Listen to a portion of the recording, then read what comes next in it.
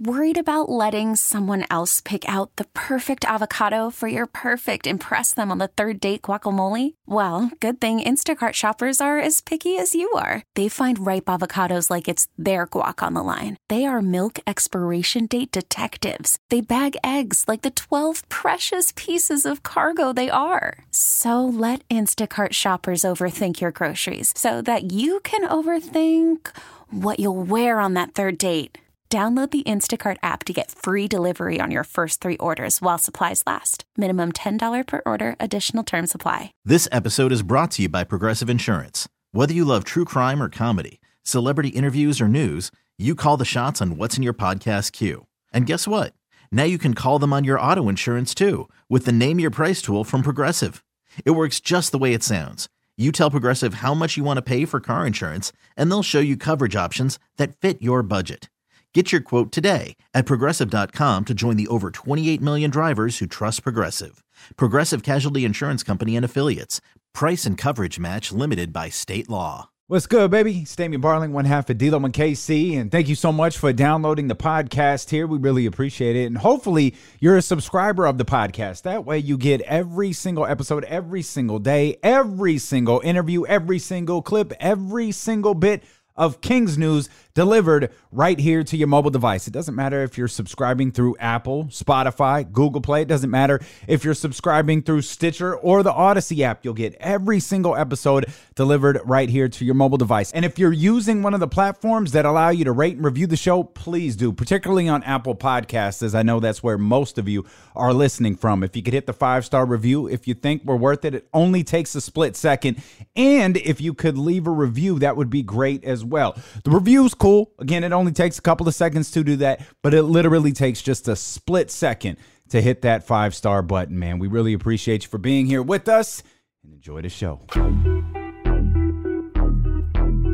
Hey, Riggs. Yeah. We got them screaming D-Lo, KC, D-Lo, KC, D-Lo, KC, D-Lo. We got them screaming D-Lo, KC, D-Lo, KC, D-Lo, D-Lo. We your number one spot. We your number one spot for some sports, huh? Got the city going crazy when we work, huh? We top 2, but we ain't 2, we in first, huh? And when you need the real, we is who you search, huh? D-Lo, KC, D-Lo, KC, D-Lo, KC, D-Lo. We your number one spot. Yes, indeed. Y'all know what it is. Let them air horns fly. Come on, man. What's good? What's good? What's good? Welcome in here to the Tuesday, February 6th edition of D-Lo and KC. I'm Damian Barling. The ultimate needle mover in God mode himself. No, Kenny Caraway. Acknowledge me. That's what I want everybody to do. We all got a quick assignment, including Kyle, Jesse, everybody listening, everybody who is in the chatty house on YouTube or Twitch, or if you're listening on ESPN 1320 or the Odyssey app. Everybody's got an assignment right now. You're going to go to Twitter real quick. You're going to hit @IMK Diddy and just send a bunch of hearts. That's it. Might sound weird. Just do it. That's all we need to know. Go to @IMK. Just send a bunch of hearts. Just send Kenny a bunch of hearts. One, I want to remind him of the power of the chatty house. That's what we need to do. And the crew over here who's rocking with D-Lo and KC.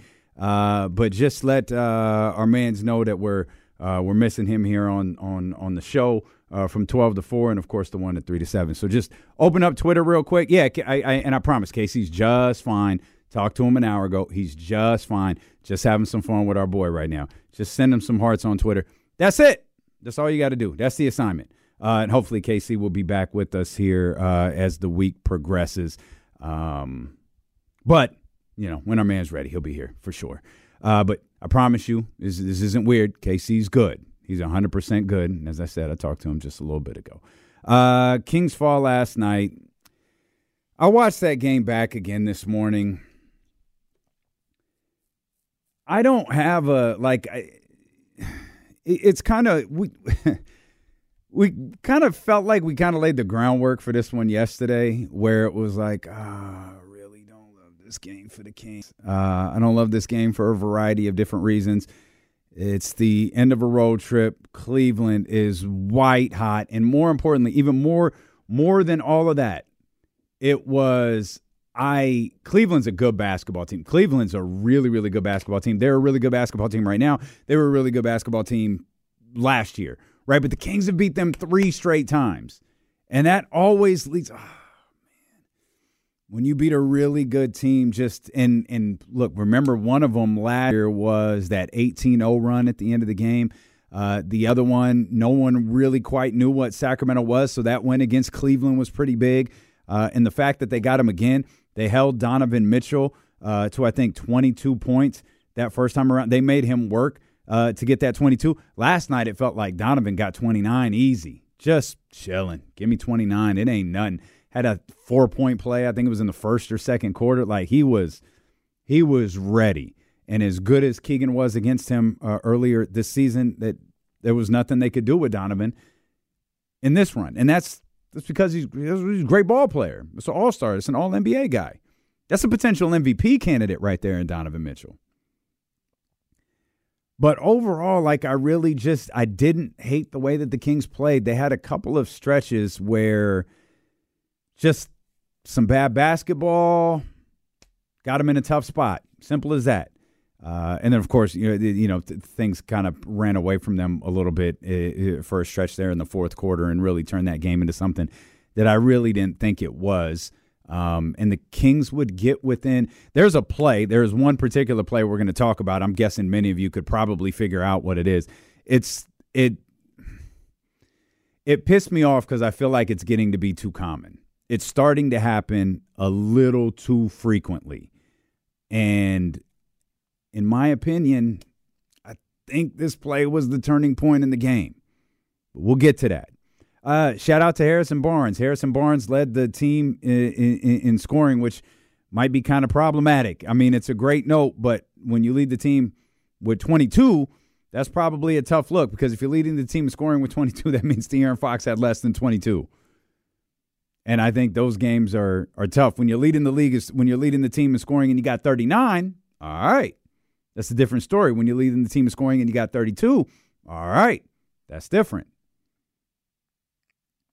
But I think Harrison, I'm not trying to like sugarcoat this or, oh, it's okay. It's no big deal. Look, you want the Kings to win every game. Like, I get that. I do have concerns about their upcoming schedules. Matter of fact, I got some concerns about the game tomorrow that we'll talk about as well. Tomorrow could be a weird day, and it's oddly quiet in the NBA. And you're hearing asking prices and all of these different things for all of these different players. And in the end, I think when you hear that stuff, a lot of that stuff just comes and goes. The biggest trades that are going to be made this season are already made, right? Like the Pascal Siakam deal is done. There's not going to be a bigger trade than that. The OG Anunoby deal is done. There's not going to be a bigger trade than that. Like those are the top 2 deals in the league right there, I'm certain. And whatever happens over the course of the next 48 hours or so, it's a little frosting on top for a particular team, whether it's Sacramento or it's the Clippers, the Nuggets, the Celtics, the Bucks, whoever. Hell, every time I open up Hoops Hype, I'm reading about how Detroit's going to do something. All right, hey, salute Detroit. Do you? They got money to spend, so they're probably thinking, well, we've got to spend it. Why not try to build a basketball team here and get something going? All right, good luck with that. But I do have concerns about tomorrow's game that we'll get into. It feels like the Kings, again, trying to pull some positives from last night's game. They hung around. They hung around with a Cleveland team that came out and I think played pretty well. The start of the game was like frantic. The start of the game was really weird. Like the first 4 minutes, they were just getting up and down the floor. And that was the clearest indication. And I think, and obviously this is in hindsight, watching that first quarterback again this morning, that was the clearest indication, we're the refs is kicking it today. Refs, they ain't worried about nothing. They let it. There was a play with De'Aaron under the basket. It was like the 5th play of the game. It's like, that's legal today, huh? All right. Cool. Then they had one on the other end. There was a sequence where it went De'Aaron at the rim, Donovan dunked, De'Aaron at the rim, and then like Max Strus at the basket or something like that. It's like, yo, what the hell is going on? That, of course, is after Kevin Huerter starts the game with like a 28-foot three. It's like, all right, this game is being played at a pace like there's 60 seconds left. Like, hey, chill. And then once the game settled in, I was like, oh, Kings are playing well. Keegan's hit a couple of shots, HB, and then they hit their first lull. It's like, all right. Cleveland's defense stepped up. We're getting back up and down the floor. It never really got out of hand. There was a point in the third quarter where I thought, hey, the Kings are right there within striking distance. I think it was a 10-point game. They got a turnover, weren't able to cut the lead there, and then I think the lead ballooned from 10. I think it was to like 14 or 15 right after that, and that was after a missed opportunity to cut the lead to 7 or 8. That's where I started to feel like a certain way. That wasn't the play that upset me, though. We're going to talk about that. I promise we'll get to it in just a minute. But the final game, and you hear, I believe this is all just NBA stuff, like NBA talking points. Oh, that last game of a long road trip can be difficult. All right, cool, because y'all always tell us the first game back from a road trip is difficult. Why don't y'all just end that nonsense and say the basketball schedule is difficult? And I think there is something to, because you can make excuses for games in the middle of a road trip, right? You can make an excuse for the Miami game. Miami desperate to end a 7-game losing streak. Meanwhile, Sacramento's winning a couple of games, and they're right smack dab in the middle of a 7-game road trip.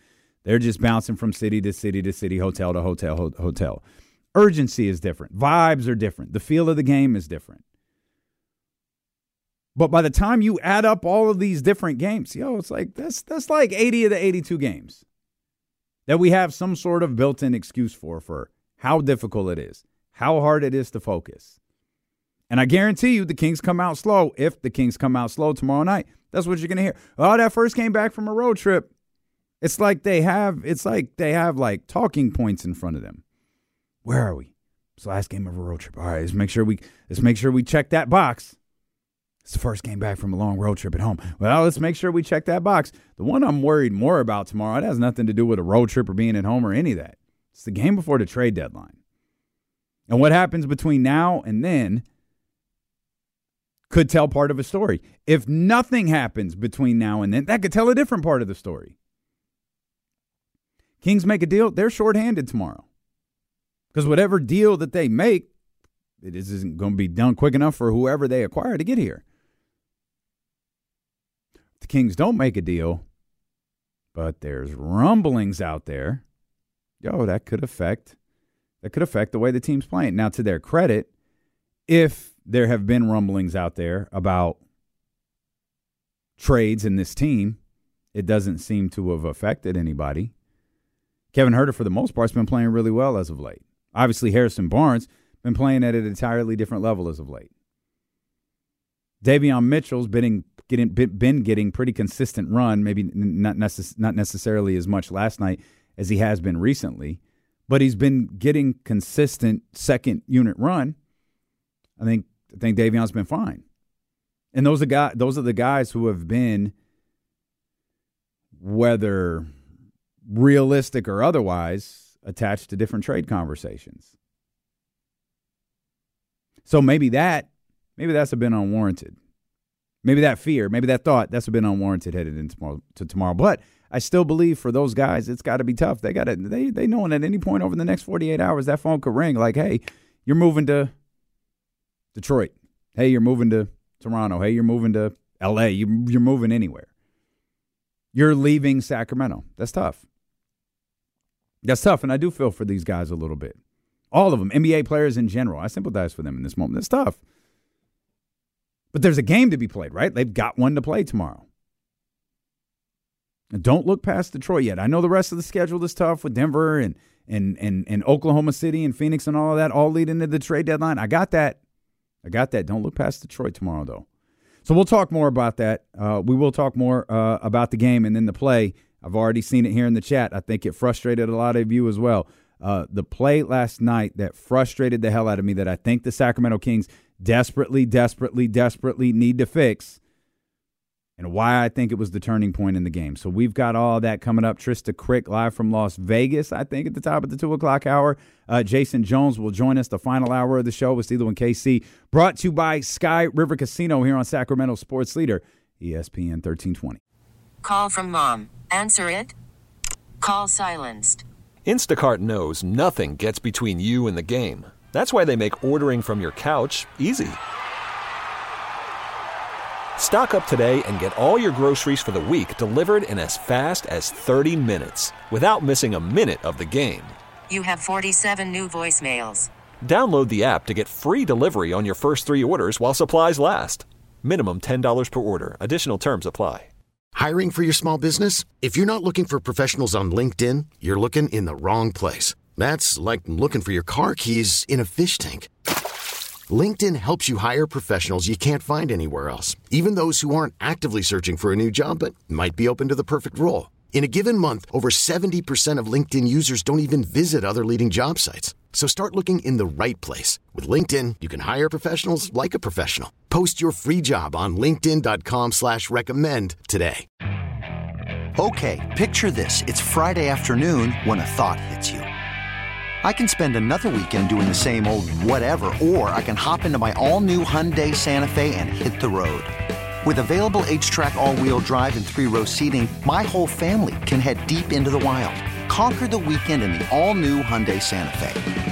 Visit HyundaiUSA.com or call 562-314-4603 for more details. Hyundai, there's joy in every journey.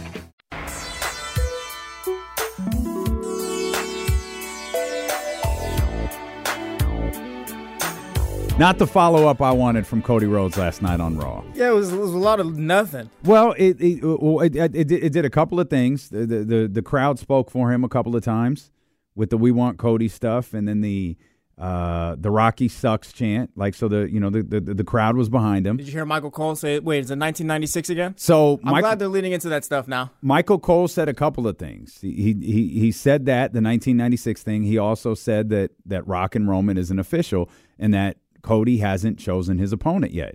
He went through this whole, moment with Seth Rollins, and then, of course, you had the moment at the end of the show with Drew McIntyre where he, again, didn't name his opponent.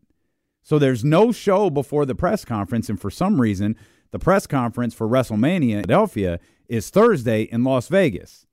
I guess they're capitalizing on all of the media being in Las Vegas, which is a brilliant idea. But I don't know what they're going to have figured out between now and then. Like, what do you even do for the press? Like, I don't know. I don't know what they're doing.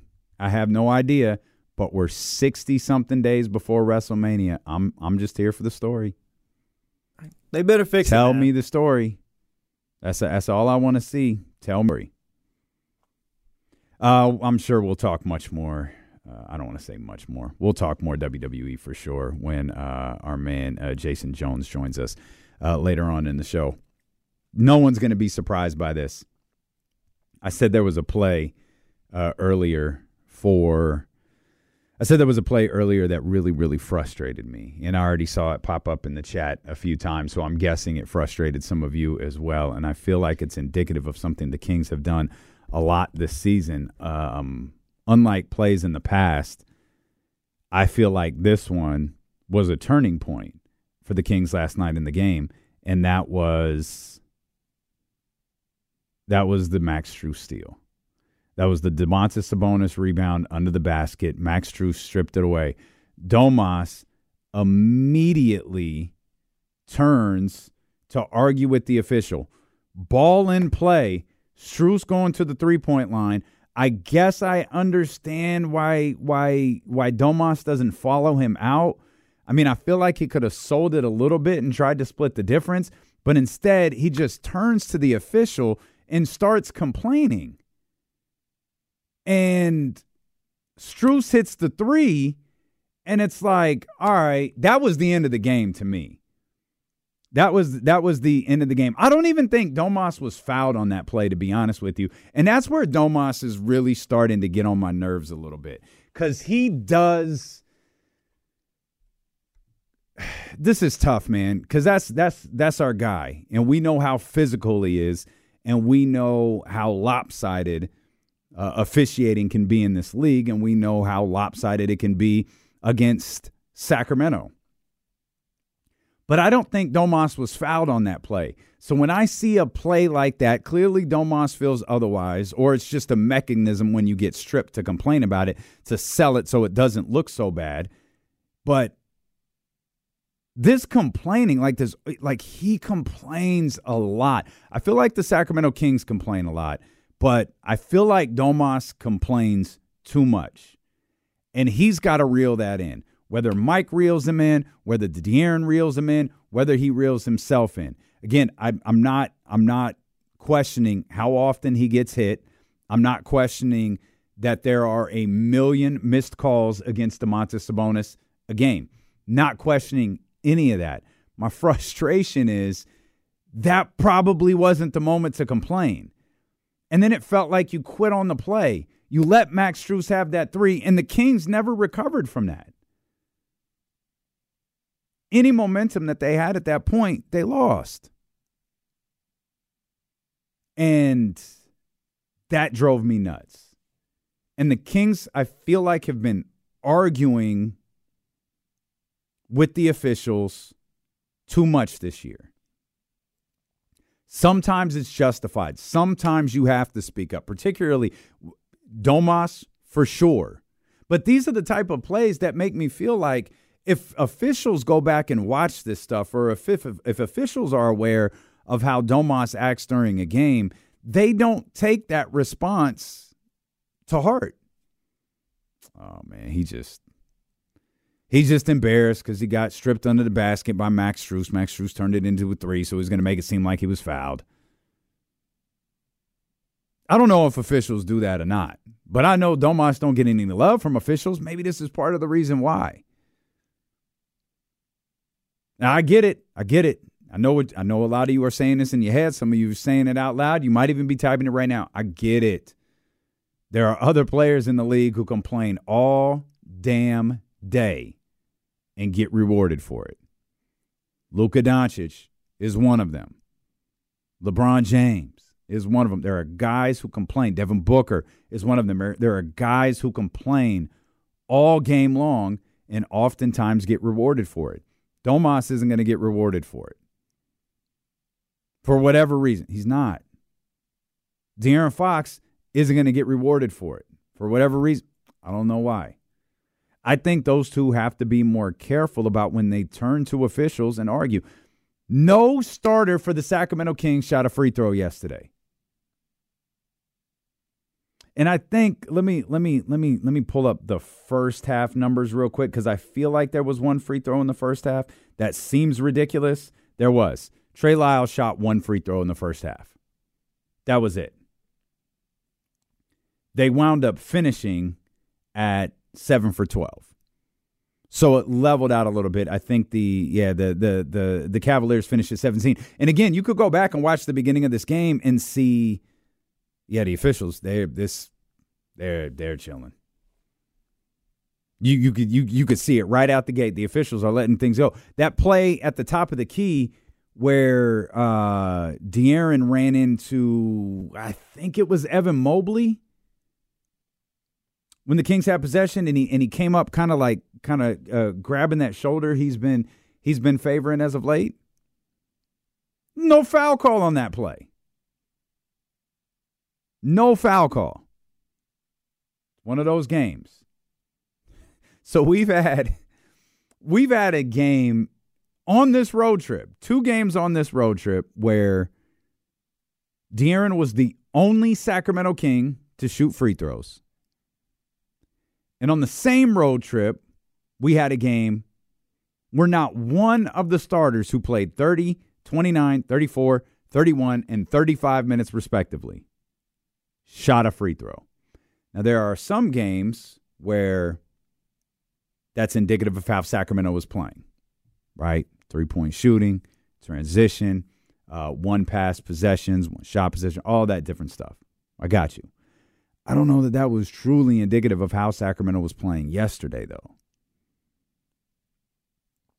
The Kings as a whole were 17 of 44 from 3.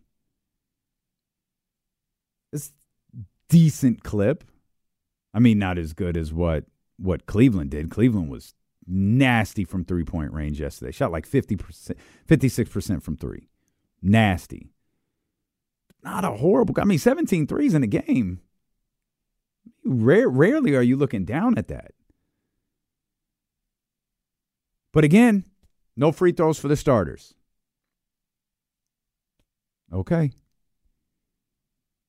So there's a point, and I don't know where we're at. I don't know when we get there. But there's a point where it's an officiating issue or it's a Kings issue. And maybe those two issues are intersecting, where it's an officiating issue and a Sacramento Kings issue. But complaining to the officials has gotten the Sacramento Kings nowhere. We've got a 49-game sample size of the Sacramento Kings being frustrated with officiating and it not getting them very far. And that Domas play yesterday under the basket with Max Strus was infuriating. Because Domas is the guy. You can't do that. Domas is the one who, when something's off, something's going wrong, you see it all game. Talk about vocal leaders. How many times do we see Domas, hey, HB, coming back in from a timeout, grabbing HB, coming back in from a timeout, grabbing Keegan Murray, headed to the free throw line, talking to De'Aaron Fox, talking to the different guys on the floor. How often do we see Domas directing traffic? How often do we see Domas getting the ball to Kevin Huerter? Maybe Kevin Huerter didn't take a shot. Domas pulls him aside. Hey, you got to get that shot up. We saw that yesterday. Domas very vocal, and it feels like the team responds to him.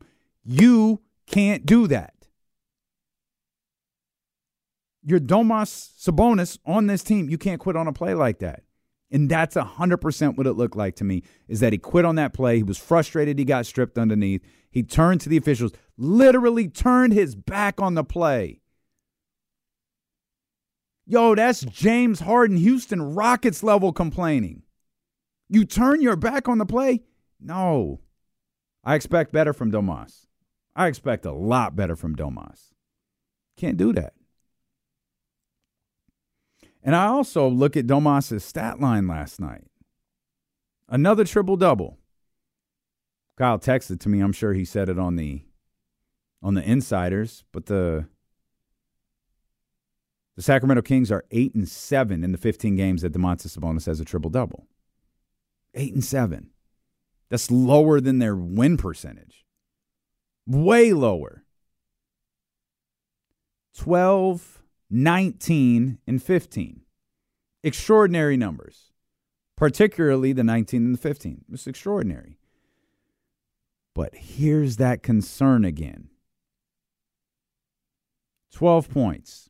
All right. 12 points on 9 shots. 6 of 9. Effective. And this goes back to the Kyle Madsen question of a few weeks ago. This goes back to the conversation about, can Domantas Sabonis be your second best player versus can Domantas Sabonis be your second scorer? Those two things are not the same thing. And Domantas Sabonis seems to be against the idea of being more in control of the offense based on what he does. He's in control of the offense based on what he does for other people. But when you've got a 6-9 clip now, admittedly, a lot of that stuff isn't dribble, back down, turn, little flip into the basket, dribble, back down, dunk, get position or whatever the case may be. A lot of that is offensive rebound, put back. He had 4 of them last night. Transition basket, little flip shot from the elbow, transition dunk. That's what a lot of that is. But he's capable of creating a shot for himself. Now, I get it. He takes the role of a point guard sometimes where he likes creating shots for other people. But De'Aaron scored 19 on 20. That's a tough look. 19 on 20 doesn't work. I don't want to say it's hurting the Kings, but do they need him to be more? Yeah, well, Because, like, the way he runs the offense is fine, and it works for the Kings right now and all that. And they get wins, but do you need Domas to maybe, like, just not even maybe, just be more aggressive? But does it? Does it help them win games? Because, again, you got that 12, 19, and 15. Give me that 19, but what if you dropped that 15 to 8 and got more aggressive on the offensive end with what you were doing? Like, if someone's off, or if De'Aaron isn't in, the mode he was in against Chicago, and I get it, it's a tough ask him to do that on a night-to-night basis, who's going to be there to pick up that slack? You got 9 shots from Keegan Murray. He didn't do it. You had 9 shots from Kevin Huerter. He didn't do it. And I don't think it's fair to expect those others to pick it up either, pick up the slack. And the truth is, it's probably not fair to expect Domas to do it because that's not what he does. But my point with Domas versus those other two is I think he can, and he can be in full control of it. Well, yeah, it also comes with the territory of being the second best player on your team, though.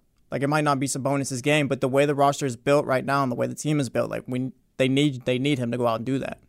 Might not, like you said, might not be the way his game is, like, catered to or whatever, but he does need, like, they do need that right now. Yeah, I don't disagree with that at all. And that's my, and maybe. And that's the part Monty McNair has to look at when it comes to upgrading this roster. And I'm not talking about upgrading this roster in the next 2 days. I'm talking about upgrading this roster moving forward. Because if you're sold on the idea that this is just Domas this is just Domantas Sabonis' game, then you have to figure out guys. You either have to push Keegan to take another step offensively, or find someone, or push Kevin Huerter to take another step offensively, or find someone, and this goes back to a conversation we were having with KC last week, is maybe that's where Kevin Huerter gets removed from the equation, and you insert a player who can create their own shot. You have to have guys who can do different things rather than having a group of guys who are all pretty good at the same thing. Yeah, because there's going to be times where you need a plan B where De'Aaron Fox isn't hitting his shots or whatever. Malik Monk isn't necessarily what you needed that night. So, like, you can't always just depend on Domas, facilitate, get the ball to Kevin Huerter, because we saw it in the playoffs. They're not always going to hit their shots. That's why you need that plan B where it's like, just because these have been the players we've heard all year or whatever. But a Jeremy Grant, go get us a bucket real quick. Offense is kind of sputtering. We need you to go and create a shot for us. Like, that's what they need. And Domas is a 20-point per game guy. Is it fair to say that he, for what what a second scorer in the league does right now, it's not enough for the Kings? Like, what he's doing is fine and all that, but it's just for what the league is now, it's just not enough. Like, you get what I'm saying? Yeah, I think the number that's not enough is the 9. That's the 9 attempts. That's the number that's not enough to me. That's where, so if I pull up right now Domas' stats and take a quick peek at his,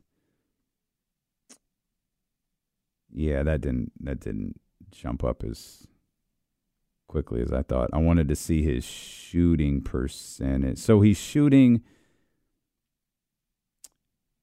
about 12 times a game, 12.8. So we can round up, say he's shooting about 13 times a game.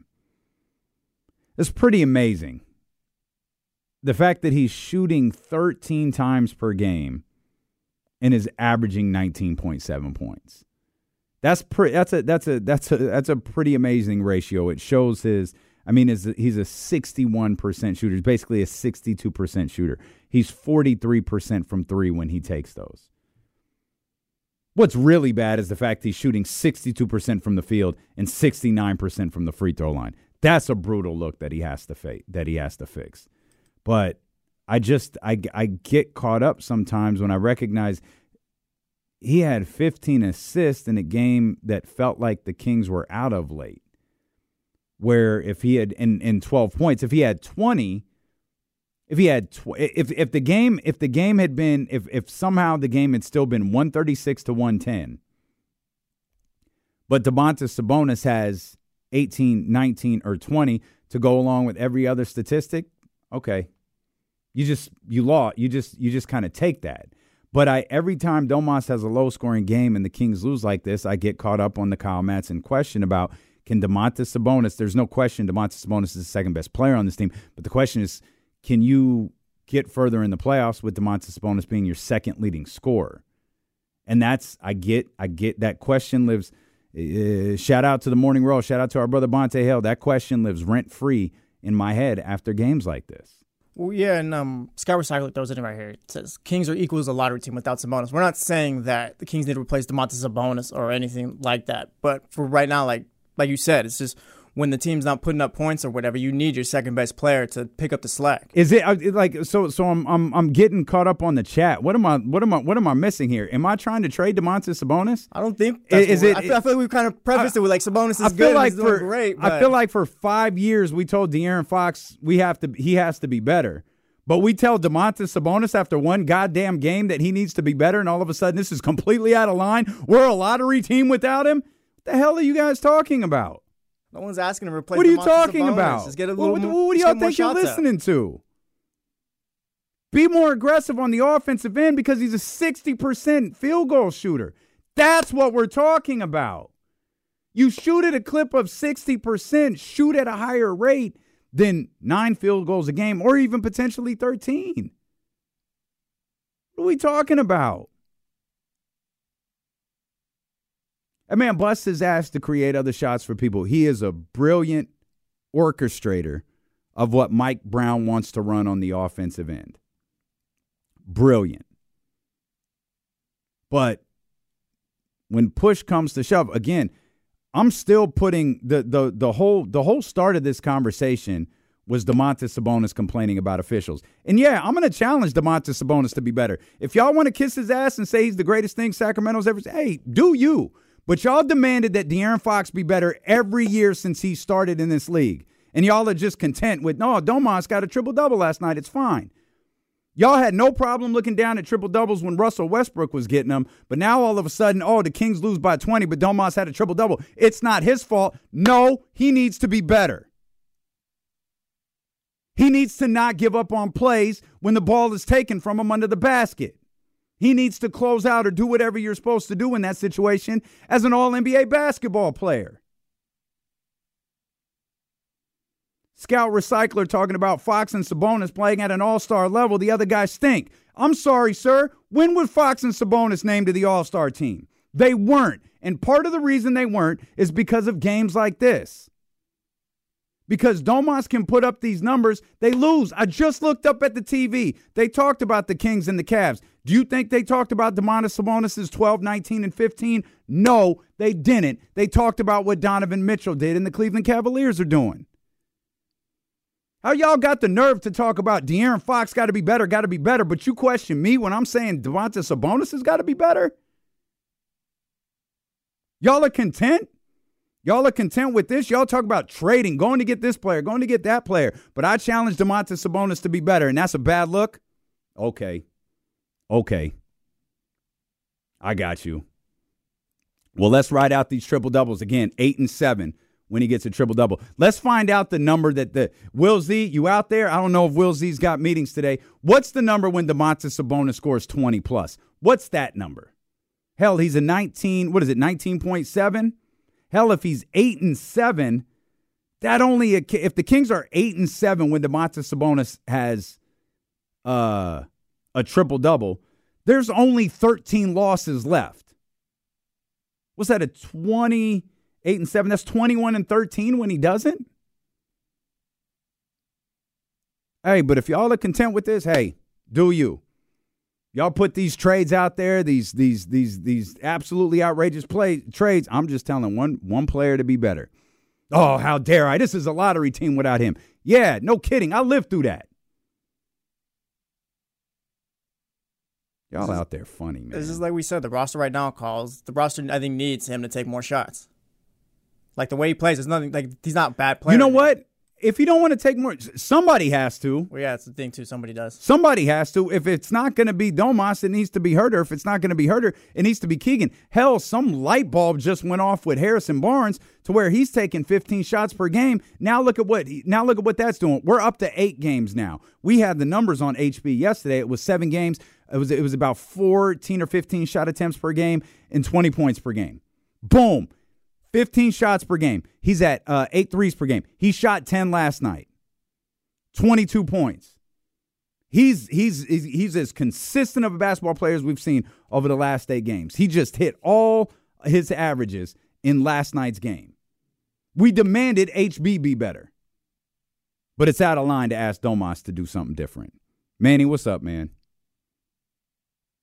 It's funny because I said the same thing in Spaces yesterday. I was like, look, this isn't a game that I'm like going to go up in arms about. It's the end of it's a road trip. I get it. But it's a pattern also of like, look, dude, he put up a triple-double, great, but he can't have 12 points. He can't only have 9 shots. He has to see that when the Clevelands of the world, like they're getting up by 12, by 14, it's him and Fox that have to put an end to it. I get it. You're running the offense, but sometimes you see other great teams do. You say, the hell with this offense right now. We're about to spiral. I'm going to take control of this game. I'm going to dominate down low. I'm going to do what I have to do. And it can't just be the passes. I get it, but that wasn't working at that point. Cleveland was running you all out the gym.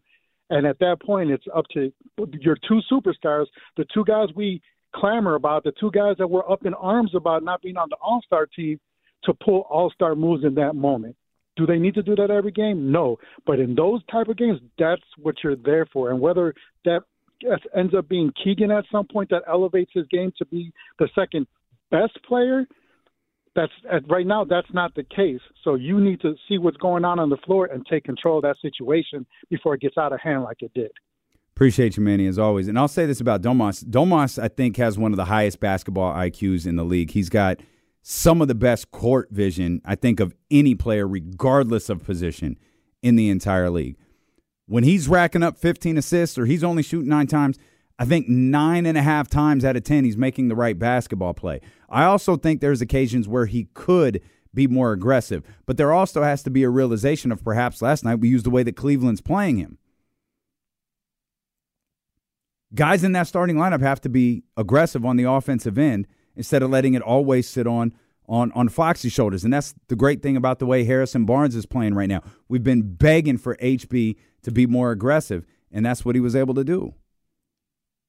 But remember, this all started with the line about Domas can't do what he did with Max Strus under the basket. He's got to be more aware. He's got to close out. He can't give up on plays, especially when you're the vocal leader of this team. When you're the leader out there on the floor, when you're the guy dictating everything, you can't do that. We'll come back. We'll talk more.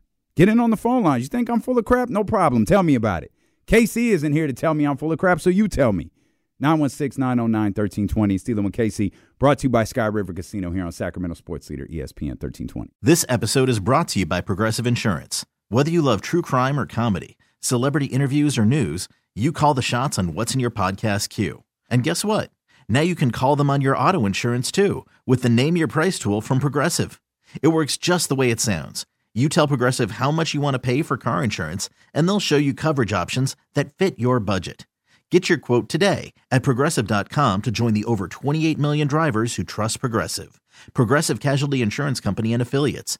Price and coverage match limited by state law. Hey, Rob Bradford here. I have set out on a mission with my good friends at FanDuel to prove what I have known for some time. Baseball isn't boring.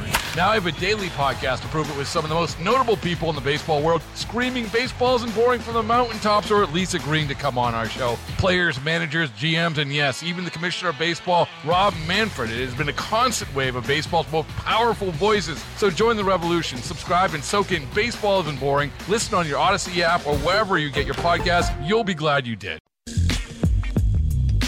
Jesse said the Sacramento Kings are giving up nearly 40% from three-point range. 39.5%. That's 29th. Charlotte is 39.6%. So they're pretty much just the worst. It's a tough league. Who's around them? So Charlotte, Sacramento. Who else is at the bottom? Atlanta's in there at 20. Losing 28th. team. San Antonio. Utah, losing team. Detroit. Losing team. Memphis. Losing. Toronto, Washington. None of these teams are in the playoffs. Toronto, not where you didn't name one single playoff team. We get to the Lakers. I don't know if you're into the play-in type of stuff, but Lakers are there at 20. Well, I think Utah's in the play. No, when's the first freaking playoff team? Indiana at 19. Well, that is not good company to be in. The way Atlanta are we? Hold on, let's double check and make sure Atlanta's still because they're kind of bouncing back and forth. Yeah, they're a 6 spot. Salute, good for them. They're a 6 spot right now. They got a half game on Orlando. Phoenix is at 17th. They're 36.8%. Whew. All right. What was that number you said? 36 for Phoenix. Yeah. Yeah, 36. Okay. Who'd you say we got? We got Ian 916-909-1320. Ian, what's up, my man? Hi, yes. I was the person who had posted that stat in the chat about the Kings being 8-7 with Sabonis recording a triple-double. I looked further at those wins and losses, and something that really jumped out at me was looking at Fox's shooting numbers in those losses. You know, I don't think it's that surprising that your top scorer shoots poorly in the losses. Pacers game, Fox is 8 of 20. Heat game, Fox is 4 of 16. Cavs last night, 8 of 20 again. These aren't great shooting numbers. So, the question, well, two questions. One, if Fox isn't hitting, if Sabonis isn't scoring, then who's scoring inside? And second, are Sabonis' triple-doubles the product of defenses making a strategic decision? Just let the Kings be this jump shooting team with Sabonis facilitating on the perimeter. And if he gets these assists, so be it. That's where like the cheese and the mouse trap. Mm-hmm. Yeah, it's a fair question, Ian, but here's... I like the idea to answer a couple of things that you said there, Ian, and we appreciate you, man. Thanks for the call and thanks for the little bit of research you did there. If Domas isn't scoring on the inside, who is? Probably De'Aaron and Malik on dribble penetrations, and that's probably it. And two, is it a strategic decision defensively? I think that's what the Sacramento Kings are, regardless of what defenses want to do. I think they're a jump shooting. I think this is what they are. They're a jump shooting basketball team. You hear Mike talk all the time about sprays. Like Mike's thing is though, and the Kings have been very, very consistent with this all year and last year, that it's not move the ball around the perimeter, find an open look for three. It's dribble penetration, right? It's get to the basket. It's try to force the defense to collapse and then spray out. It's trying to force the defense to collapse, find an open man outside, which Domas is incredible at. De'Aaron is incredible at it. Malik is incredible at it. That's why we've seen playmaker Malik go back up, his assists go back up, because of what he's able to do when he attacks the basket. But I think that's who the Kings are, less of a strategic decision. And sometimes what you could see from a team is they'll make a decision that focuses on a singular player, and 9.5 times out of 10, that singular player is De'Aaron. We're not letting De'Aaron collapse our defense in inward and allows guys to be open. We're not going to do that. You see that sometimes. But I think that the strategic decision isn't made by defenses. I think it's made by Sacramento. Kevin Huerter, three-point shooter. HB, now that he's back to being aggressive, he's a three-point shooter. De'Aaron can do everything. Keegan set the rookie record for threes last year. That's what they do. Domas is the only one who doesn't regularly shoot threes, though he can. As we outlined earlier, he's shooting 43% from three. But unlike those names I just mentioned, the Huerters and Barnes, they're not averaging, at least Barnes as of late, 8 threes. He's not averaging, 8 threes a game. And that's the difficulty of the makeup of this team. 3-point shooters, dope. Because if they get hot, you get a couple of them hot. You don't even need all of them. You get a couple of them hot. You're in a good spot. You don't. Who switches it up? De'Aaron can. Obviously, De'Aaron is incredible at it. We saw it at various points yesterday, particularly at the start of the game. I felt like De'Aaron was really, really aggressive trying to get to the basket at the start of the game yesterday. Malik's really aggressive in attacking the basket. But you look to that bench and go, okay, well, who else? Trey's a great shooter. And that's what you want Trey to do, right? You want Trey to be out there for when Malik attacks the basket. You got Trey Lyles out there in addition to whoever might be out there from the starting lineup. One player who I hoped would be better in this regard, and we just have not seen him get into any sort of flow offensively at all this entire season, is Davion Mitchell. That's where I thought Davion would be at his most dangerous. I thought Davion would be at his most dangerous doing what Malik does. Just Malik does it better. Attacks the basket, finishes at the rim, or attacks the basket, finds an open teammate. That's what I was hoping to see more from Davion, but maybe you just need one more guy to attack the basket. Maybe you need let's rephrase that. Maybe you need one more guy who can create their own shot. Because if you look at the stats too, I just pulled up Fox's. If he shoots less than 45%, this season they're 5-10. So it's basically if he has a bad shooting night, you're more than likely not winning that game. So is it just a matter of Monty McNair just needs to fix it for them? Or it's Keegan, right? Because those were things that we saw from Keegan earlier this year where it was the big focal point of the summer, and I think it was a focal point that we saw to start the season, is there were plenty of games where we'd come back in here and talk about, Keegan created like 6 of his shots last night. Keegan's creating shots off the dribble. Keegan's creating shots on his own.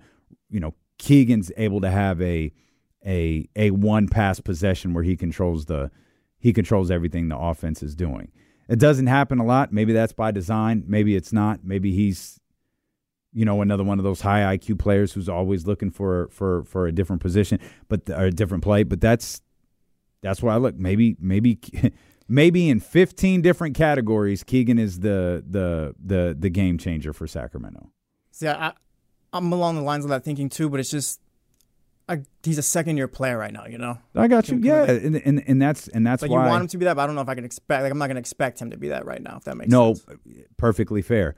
But I want him to grow into that, because him growing into that changes the idea of we have to go acquire somebody to do it.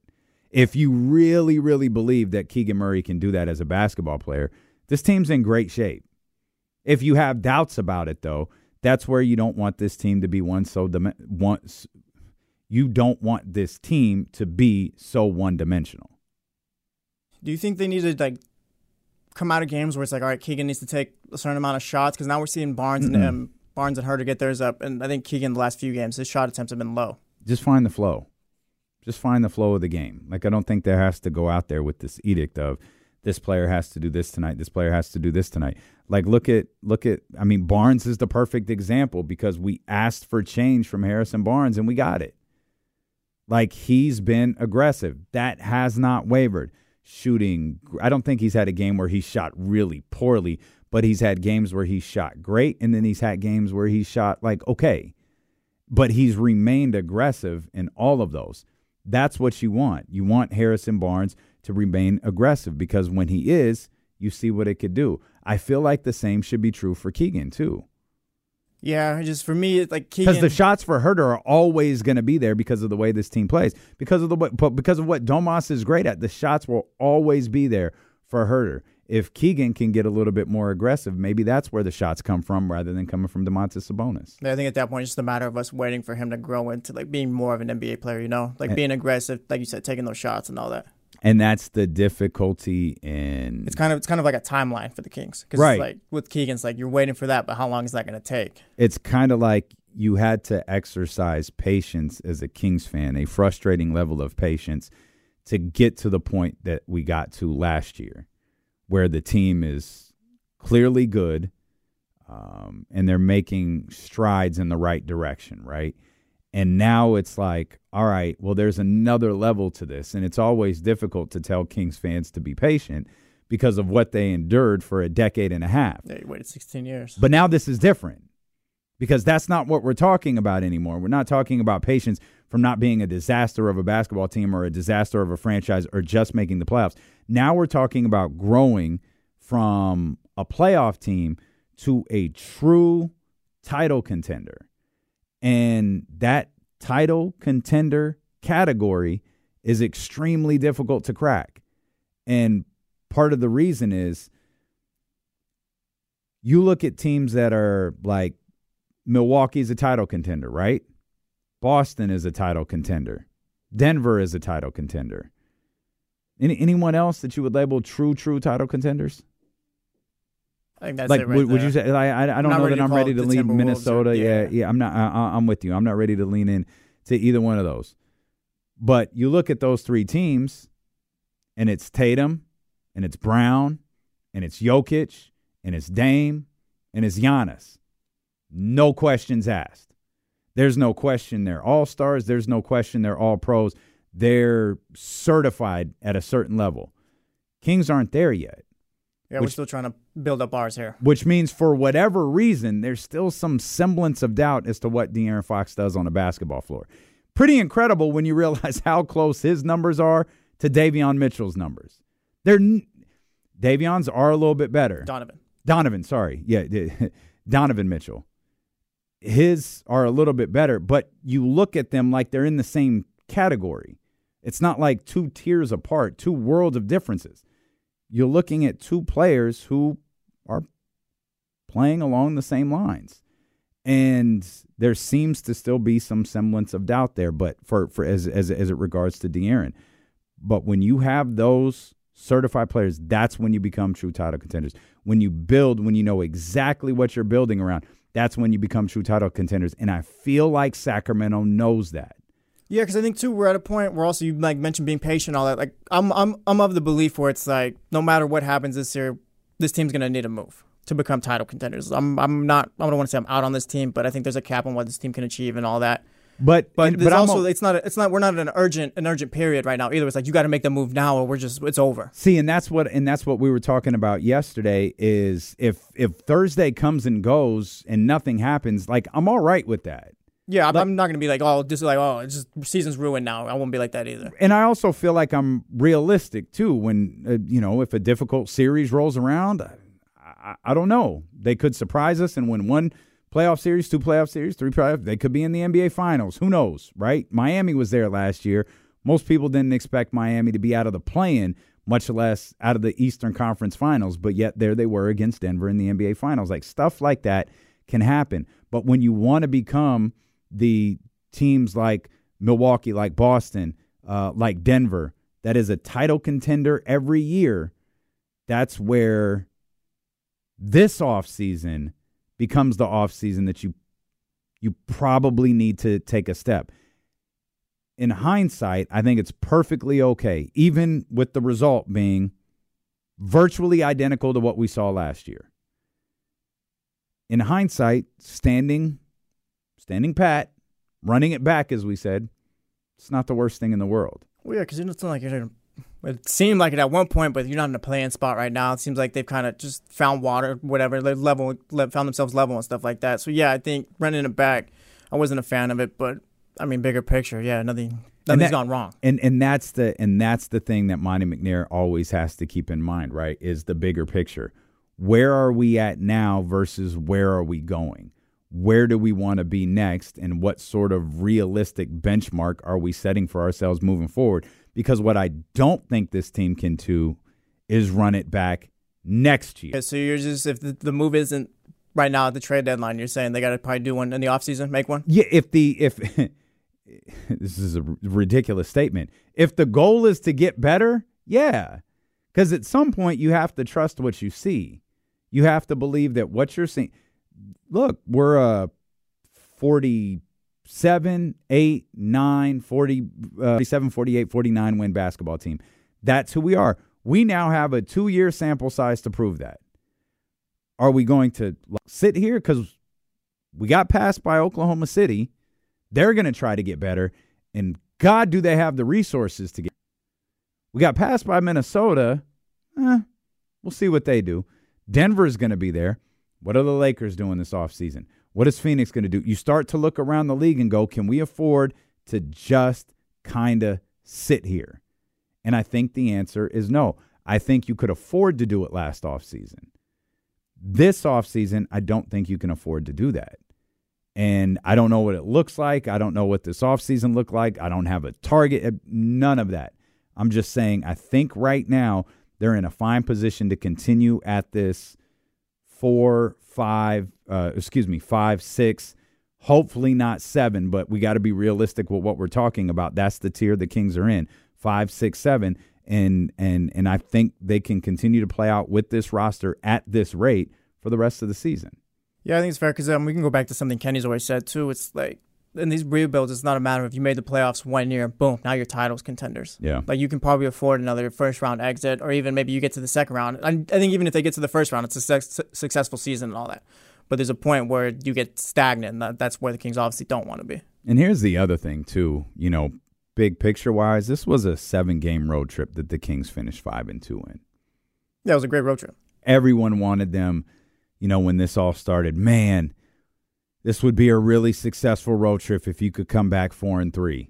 This road trip kind of, I don't know if I'm there yet, but almost like, okay, now they're starting to look like how they were last year. They answered back, if anything. Mm-hmm. Yeah, and this is the most consistent, even in losses, because, again, the final score looks like trash. It looks like another Kings blowout. Yeah, right? It's not like they weren't fighting. They got it back to 10 a couple times. Yeah, that wasn't the story of the game. The story of the game was not the fact that they got blown out and the clock just ran out and they were down 20. The story of the game is that they had a couple of bad stretches of basketball that got them in a deficit that they fought back from, got it to within 10 on more than one occasion, and Cleveland is as hot as a team as there is in the league. I think when you see the Kings take care of business a little earlier on, it's a lot easier to just go game by, or a lot easier to not go game by game, It's a lot easier to go look at this Cavs game and be like, yeah, the score looks horrible, but ideally you put the whole road trip together. We're 5-2. You're going to have some stinkers every now and then. Yeah, I don't think they had a truly bad game on this road trip. Right, there's obviously games that you wish they had played better in. The Memphis one comes to mind. Miami, they didn't play great, but it's not like they were ever out of it. Like, you're still in it, too. And that was and that's the one, like, of all of the games that I feel like maybe that one got away from them a little bit because they didn't play great, and Miami did not play like I expected them to. And there were various points in that game where I feel like if the Kings can just get a couple of things to go their way, they're going to win this game. Because for a team that's lost 7 straight, they ain't there. Like, Miami is not there. And that's probably even more so than yesterday. Again, we talked about beating Cleveland 3 times in a row. We talked about this run that Cleveland's on. Even more than that, I think the only game on this road trip where I was like, they might have left one out there is the Miami one. But again, 5-2 is a phenomenal 7-game road trip. Now you got to come back home and follow it up. Now you might have to come back home and find Keegan Murray a little bit. Keegan Murray, we talked about that Miami game. Keegan Murray had 33 in that one, and they lost. Like, he had 3 games of 5 points. He had 10 points last night.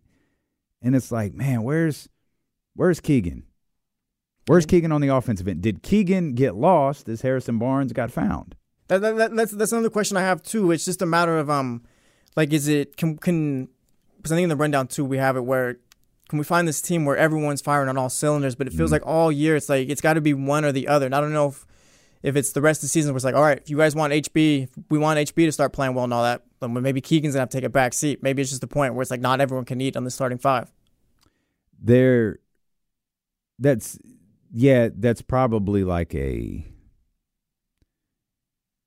That's probably like an unrealistic desire, right? Can everyone hit on all cylinders? No, like probably not, because I mean, how many times does that happen on a night-to-night basis? Like, how many times does Tatum go for 35 and Jalen goes for like 14, and vice versa? You know what I mean? Like, to ask in the Celtics case, you're looking at 2 players.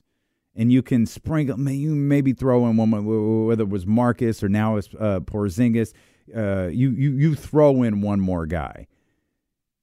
On Sacramento, we're talking about, okay, Well, we need Kevin Huerter to shoot 40% from three. We need Keegan to get his shots. We need Domas to do what he does. Obviously, De'Aaron has to lead everything, and we need Harrison to be more aggressive. We're literally talking about 5 players. And, oh, by the way, the whole second unit seems to center on Malik Monk. Yeah, we got a guy who needs to get hot. When Malik Monk is hot, well, Trey Lyles is hot too. Now we're up to 7 guys that we're asking to hit on all cylinders. That's not realistic. Last night, it felt like no one was really on point except HB. De'Aaron was trying to get things going. Domas was trying to get things going for everyone else. Malik was trying to handle things on the bench, and it just didn't fall the way Sacramento wanted to, or the way we wanted it to for Sacramento. 916-909-1320. Let's get to our man TC. TC, what's going on, baby? Yes, sir. D-Lo, Jesse, what's up with my 2 bros, man? It ain't my 2 brothers, but it's my 2 bros. What's up, TC? All right, look, check it out. Hey, D-Lo, hey, I was livid, Jesse, last night. It was 2 plays in particular. That one by Domas when he got stripped. I yelled so loud last night, bro. My wife was like, you good? She was like, she even got mad. I was like, bro, that's the game. We lost it right then and there. Also, like, when De'Aaron Fox, I don't know if that was at the end of the quarter, when was that? When he ran inside the lane and just, like, chucked up a shot. And I'm starting to think, I know De'Aaron has made a bunch of game-winning shots, but the whole turning of, like, at the end of quarters, this whole turning the ball over or, like, taking some wild step-back shot, like, bro, that has to stop. I love you, De'Aaron, but we have to work on those in-the-game situations when you have the ball and you're like, I'm going to do whatever. I'm either going to, like, throw a wild pass or I'm going to take some crazy step-back 30-foot three-pointer, like, bro, those two plays in the game was the end of the game because we could have came back last night. Cleveland wanted to give us a game last night, but when Domas made that move, brother, that was the end of it, D-Lo. I love you, TC. I love you, TC. I do. I don't think Cleveland wanted to give us that game last night. It felt like they were well aware of what was happening with Sacramento. I don't know if it was Cleveland giving the game away, more so just the Kings were just fighting still. Yeah, and again, I mean, the grandest positive of last night's outcome is the road trip is over. You went 5-2 on the road trip, right? The other thing is it really does feel like over this last stretch of, you could the 7-game road trip. You could throw in the 4-game losing streak for the most part if you want to, with the exception of the Philadelphia one. Philadelphia might be the last one where it feels like, okay, this basketball team's playing better. Like the wild up and down of winning by 20, losing by 20, that whole thing. We mentioned they've got a plus differential now of a whole point now for the first time. Like those little things there. Again, when you try to look at games in their totality to the season versus the individual outcome, the positive on the road trip and the positive that the Kings are playing better. They fought all through that game last night, and just there was no way with the way Cleveland is playing that Cleveland was going to let them have it. Yeah, they're getting back to themselves. We got Trysta Krick coming up at the top of the 2 o'clock hour. If I'm not mistaken, she is live in Las Vegas. Media night was in full effect. We'll talk about that. More of your phone calls as well. 916-909-1320 and Steeler and KC. Brought to you by Sky River Casino, where the humidor is on its way. Myself, KC, our man Leezy, we were able to spend some time in the humidor last Friday following the live broadcast, man, and this is going to be the spot to hang out. You're going to catch us there a lot. They've got the finest cigars, whiskey, bourbon. The ambiance is phenomenal. It is unlike any spot you have seen in this city, and I can't wait for you guys to experience the humidor when it opens later on this month. We'll come back. Steeler with KC here on Sacramento Sports Leader, ESPN 1320. Trysta Krick coming up at the 2 o'clock hour, live from Las Vegas. At least I think she's in Las Vegas. I think I saw she was covering the Super Bowl down there. Yeah, she's got to be, because I remember she was asking Kyle Madsen if he'd be down there and all that. She's got to be in Vegas. Okay. Yeah, she'll be with us coming up at the top of the 2 o'clock hour. Our man Jason Jones coming up in the final hour of the show as well. Our man Jay over here on twitch.tv/ESPN 1320 asked, do you think Shanahan was a little turnt last night because he actually trusts his quarterback? Funny. That could be the reason. There was a lot of good stuff from media night. I didn't.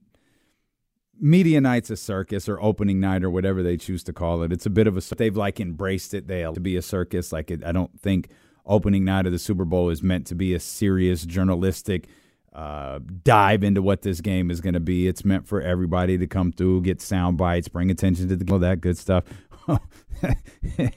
That reminds me. Oh. This Taylor Swift thing is the most humbling thing the NFL has ever experienced. What do you mean by that? Because they recognize now there is a more powerful entity than them. Oh, yeah. They're used to being the big dog. And then Taylor Swift comes along and they realize, oh, we're nothing. You know what really exemplifies that you're nothing in the grand scheme of the world, outside of the sports world, in the grand scheme of everything? I thought about this, and I kind of brought this up half jokingly like yesterday, but then I dove into like a few more things, and I'm sure there's a clip somewhere. Certainly wasn't on the broadcast, and it certainly wasn't on any of the main red carpet things. All of this talk about Taylor Swift in the NFL and how she's infiltrated the NFL, all of this nonsense. The NFL's biggest weekend is coming up, Super Bowl weekend. All eyes are on. 100 million people are going to watch. Music's biggest night was Sunday. That whole show was set up for Taylor Swift to win that Album of the Year award.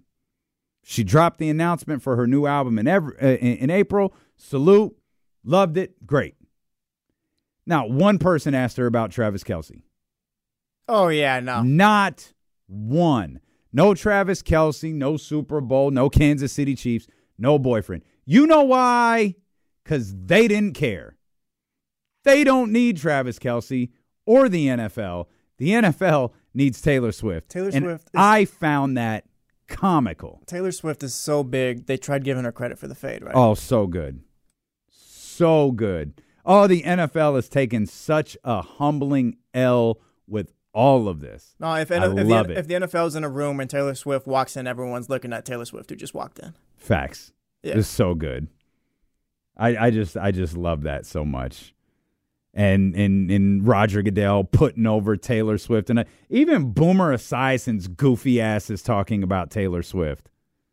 Oh, man. I love it. I love it. People feel a certain way. She's good for the NFL. Well, no, you know what she is? She's fine. She isn't bothering nobody. That's facts. She is bothering. Oh, she's stealing the attention. No, they're putting the camera on her. If you don't like it that much, you can close your eyes, cuff your ears, and do the la la la thing. Yeah, do that. But I just found that so funny. They talked to Roger Goodell about Taylor Swift to death, and didn't nobody ask Taylor Swift about the NFL. Yeah, nobody at the Grammys. Hey, Taylor, you think Brock Purdy's going to be able to do it this year, or what's going on? Yep, but they sure asked Brock Purdy about Taylor Swift, didn't they? Yeah, they did.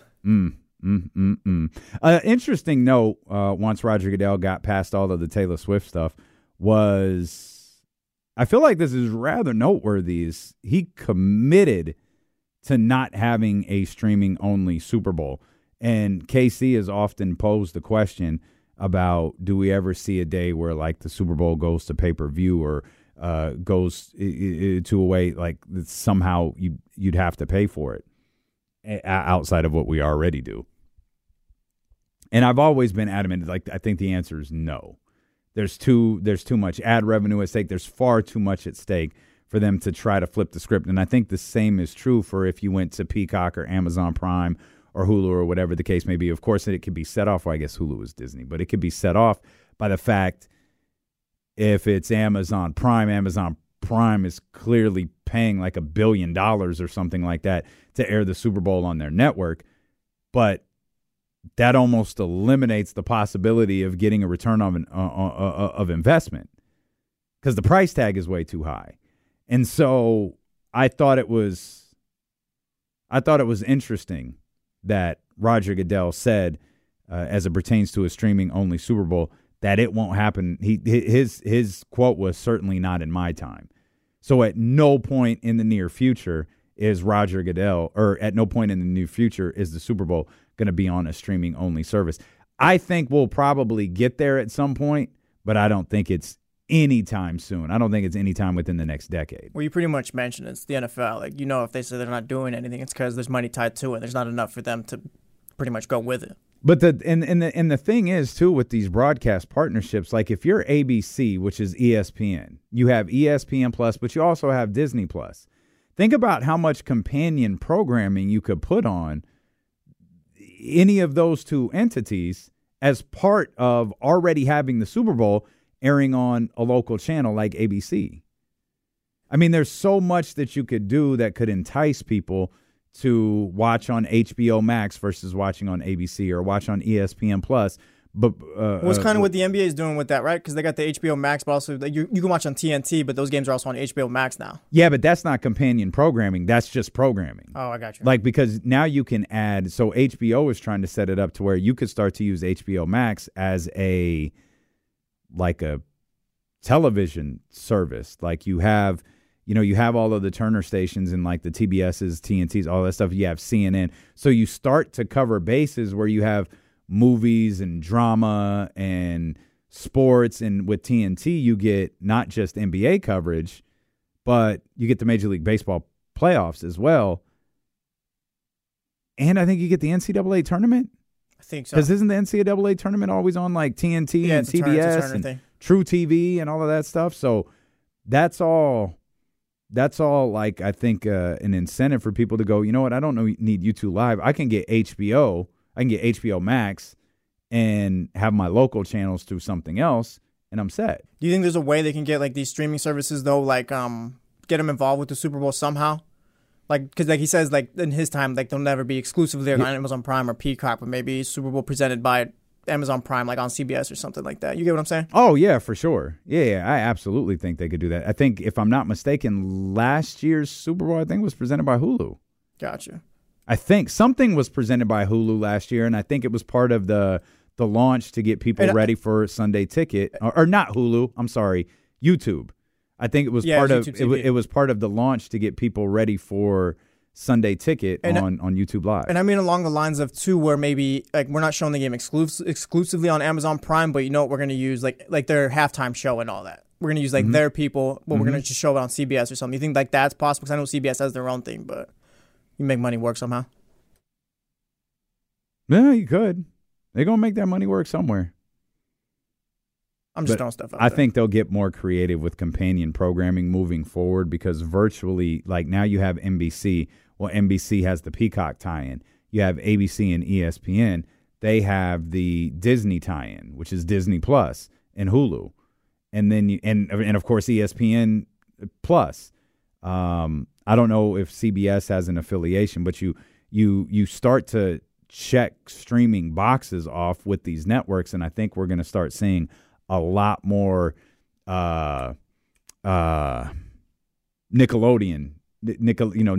Super Bowls or Toy Story Super Bowls or things like that. I think we're going to see a lot more companion programming on channels like that through their streaming networks moving forward, especially with Goodell's commitment to keeping the Super Bowl on regular television. There's a strong belief Kyle Shanahan was drunk yesterday. And I'm all for it. Kyle Shanahan, as Kyle Matson said earlier, you could have asked Kyle Shanahan anything yesterday and probably would have gotten an answer. He discussed, now this wasn't last night, but he has discussed in recent days with Peter King the conversation about Tom Brady.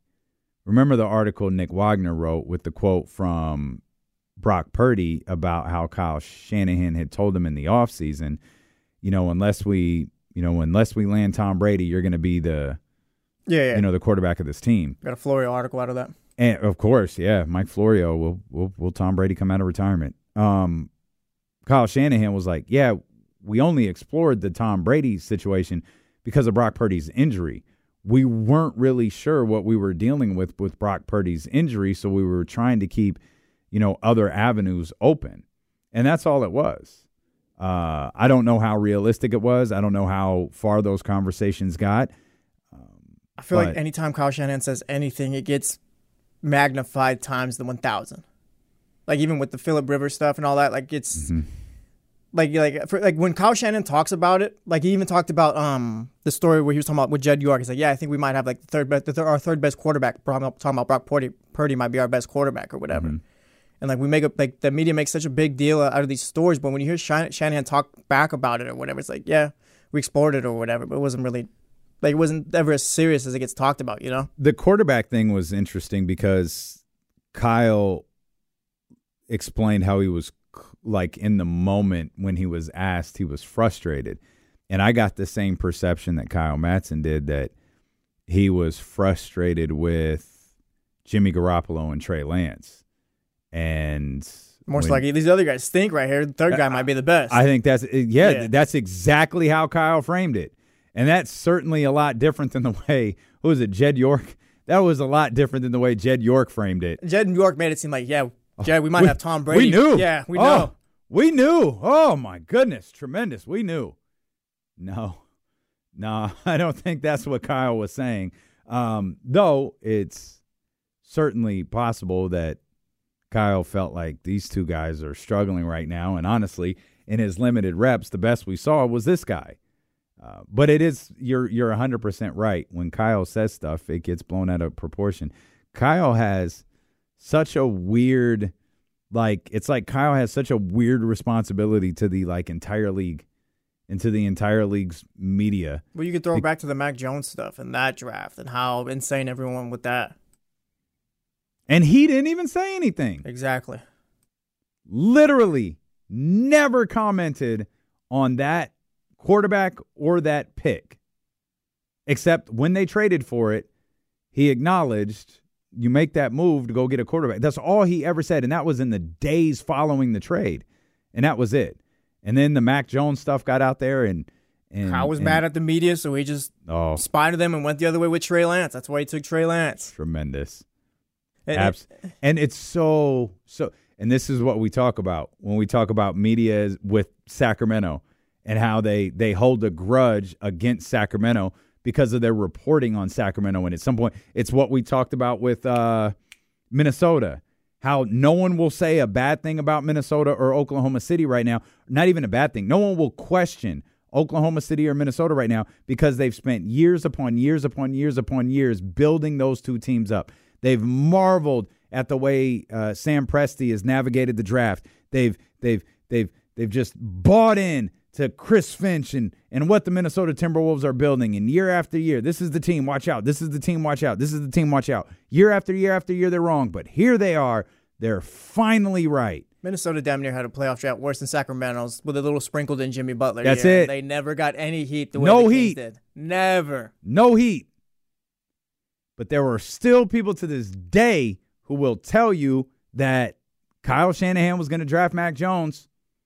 That's what he was going to do. Somebody changed his mind. Something changed his mind at the last minute. They'll tell you to this day he was going to draft Mac Jones. And someone called, and it might have been TC who said, that's probably part of the reason they report on Brock Purdy the way that they do. Could be. He made them – Brock didn't do anything. Kyle made them look stupid. They've been battling that ever since. There was a report as recently as this year that the 49ers were going to take Mac Jones. Yeah, it never stopped. Like I said, they were doing all this backwards gymnastics or whatever. It was like, yeah, Kyle got mad at us, so that's why he took Trey Lance. Trey Lance ain't even on the team no more. And they still harp on that because he made them all look foolish. This media, boy, they be holding grudges. Well, yeah. NFL media, NBA media, they be holding grudges when you make them look stupid. We had the great quarterback battle that never was either in the training camp. Yeah, it never was. Hey, guys, Brock Purdy's going to be our starter. Wonder who it's going to be. Yeah, it's Brock Purdy. Well, I mean, who was it? Darnold.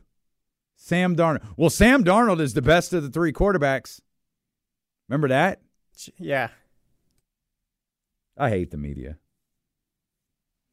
We're not media. We're like vibes. No, we're not media. Yeah, we're not media. We're vibes. We just hang out. We're just talking with the chatty house. Exactly. We're just talking with the people listening on 1320 or 98.5 or the Odyssey app. We just kicking it. You're right. We're just vibes. We're not media. That's a new shirt. We're not media. We're just vibes. Dave Garcia, where you at? Careful. He'll make it a shirt. It'll be out there. I know he will. It'll be out there. Going back to it, we don't have any issue with Kyle Shanahan being off and fun, right? Absolutely not. That's George Kittle was talking about WrestleMania. Exactly. I wanted to play the clip, but then I forgot. I don't think it sounds right on our screen anymore. But Yeah. I was gonna say maybe we could try it out, but I'll try it. I got logged out of my Twitter account in here. I don't even know if I'm logged in under my name. It could be James's name. James is slowly pushing. Oh you yeah, out. James is pushing me out. This is James's login. Wow, James has got me faded out. Man, cold world. Started with the camera being moved every now and then or whatever. Now you're logged out of Twitter. Man, cold world. Now I gotta log back in, get us set up, and see if we can get that sound run. But yeah, I'm fine with opening night being whatever. You imagine like Kyle Shanahan after a few drinks, like, Kyle, give us your thoughts on Taylor Swift. Imagine like that story. He's like, hey, I'm kind of tired of it. He's like, I don't get the big deal, and he's just kind of slurring or whatever. Can you imagine that story? Yeah, that wouldn't go well. I strongly advise against drinking too much and talking about Taylor Swift. That would go very bad for Kyle Shanahan. Oh man, this isn't going to be easy to do live, but I'm gonna try it.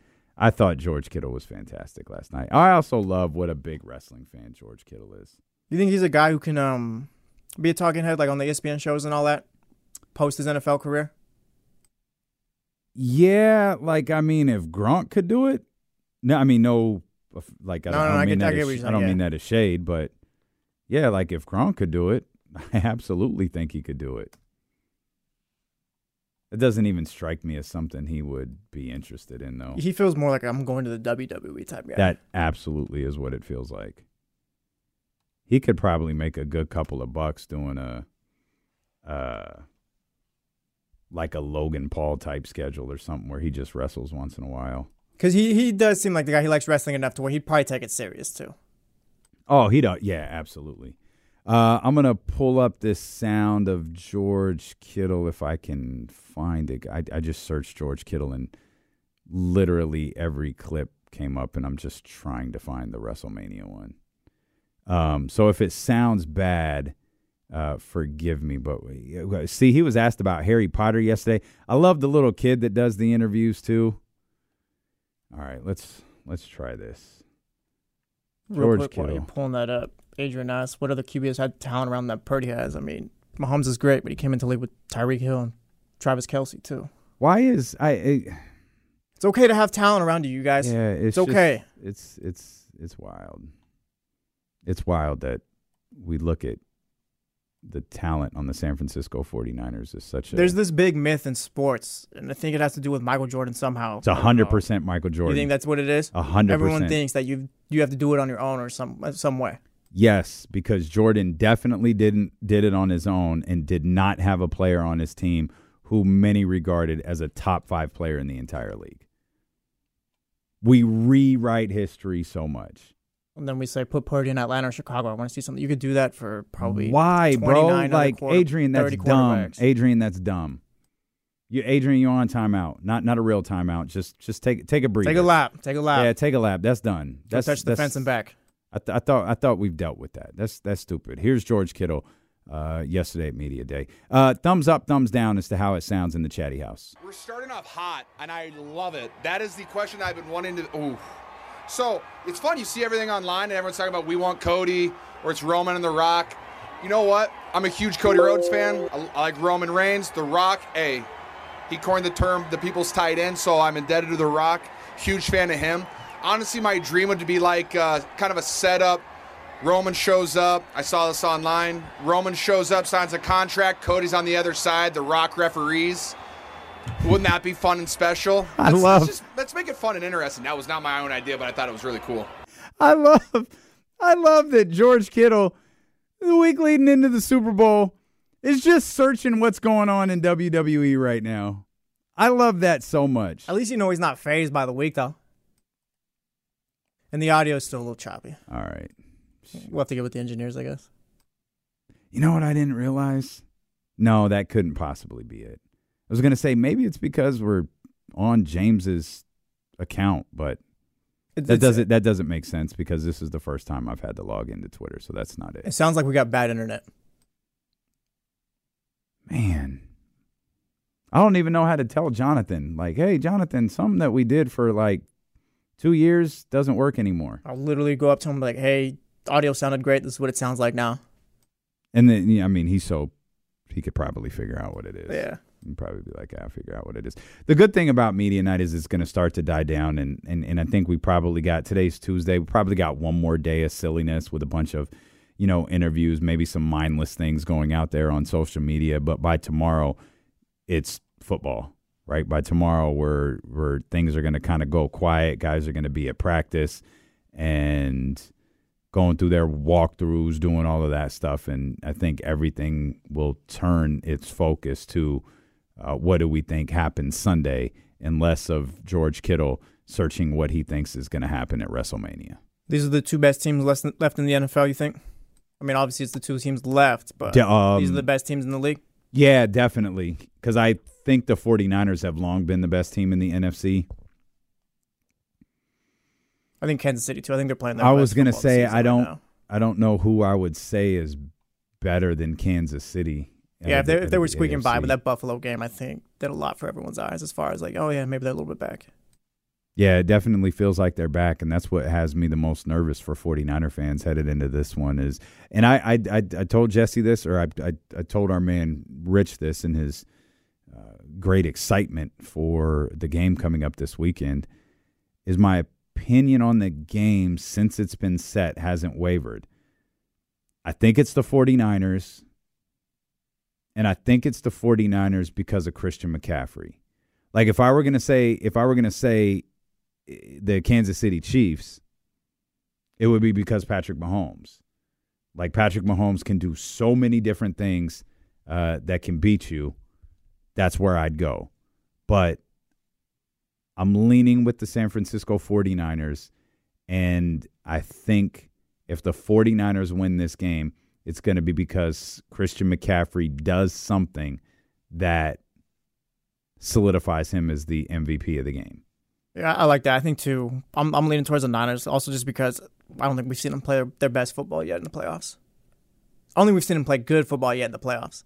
So I think they can. They played good football in that second half of that Lions game. Yeah, I mean like a full football game, though, but I think they'll turn it up I think they'll put it all together come Super Bowl time. Yeah, I think so.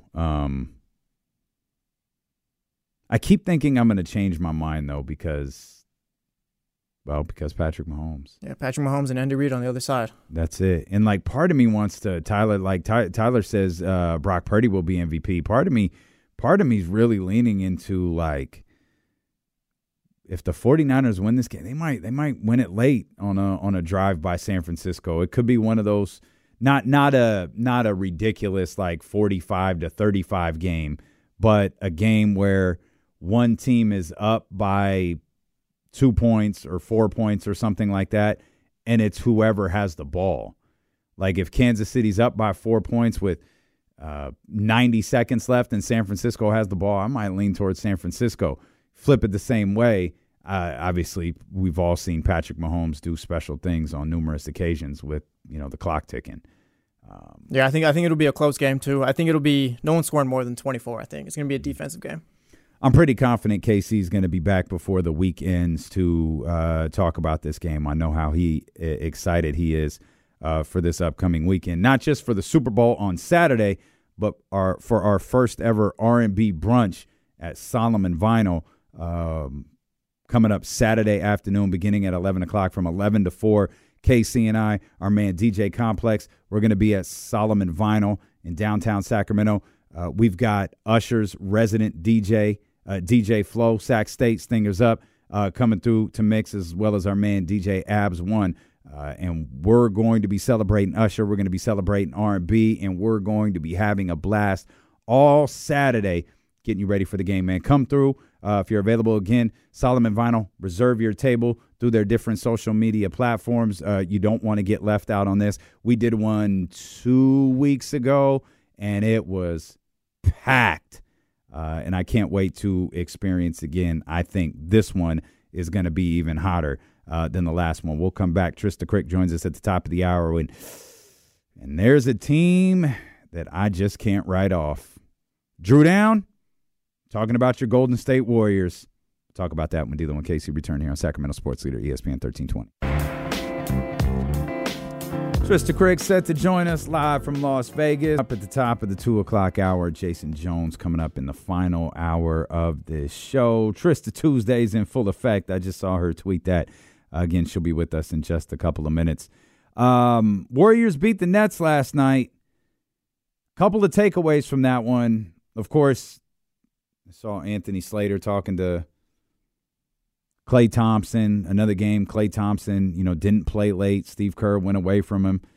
It's the right call. Jonathan Kuminga's playing out of this world right now. Absolutely out of this world. In his last 10 games, 32 minutes per game, 25 points per game, 6.7 rebounds, 60% from the field, 54% from three.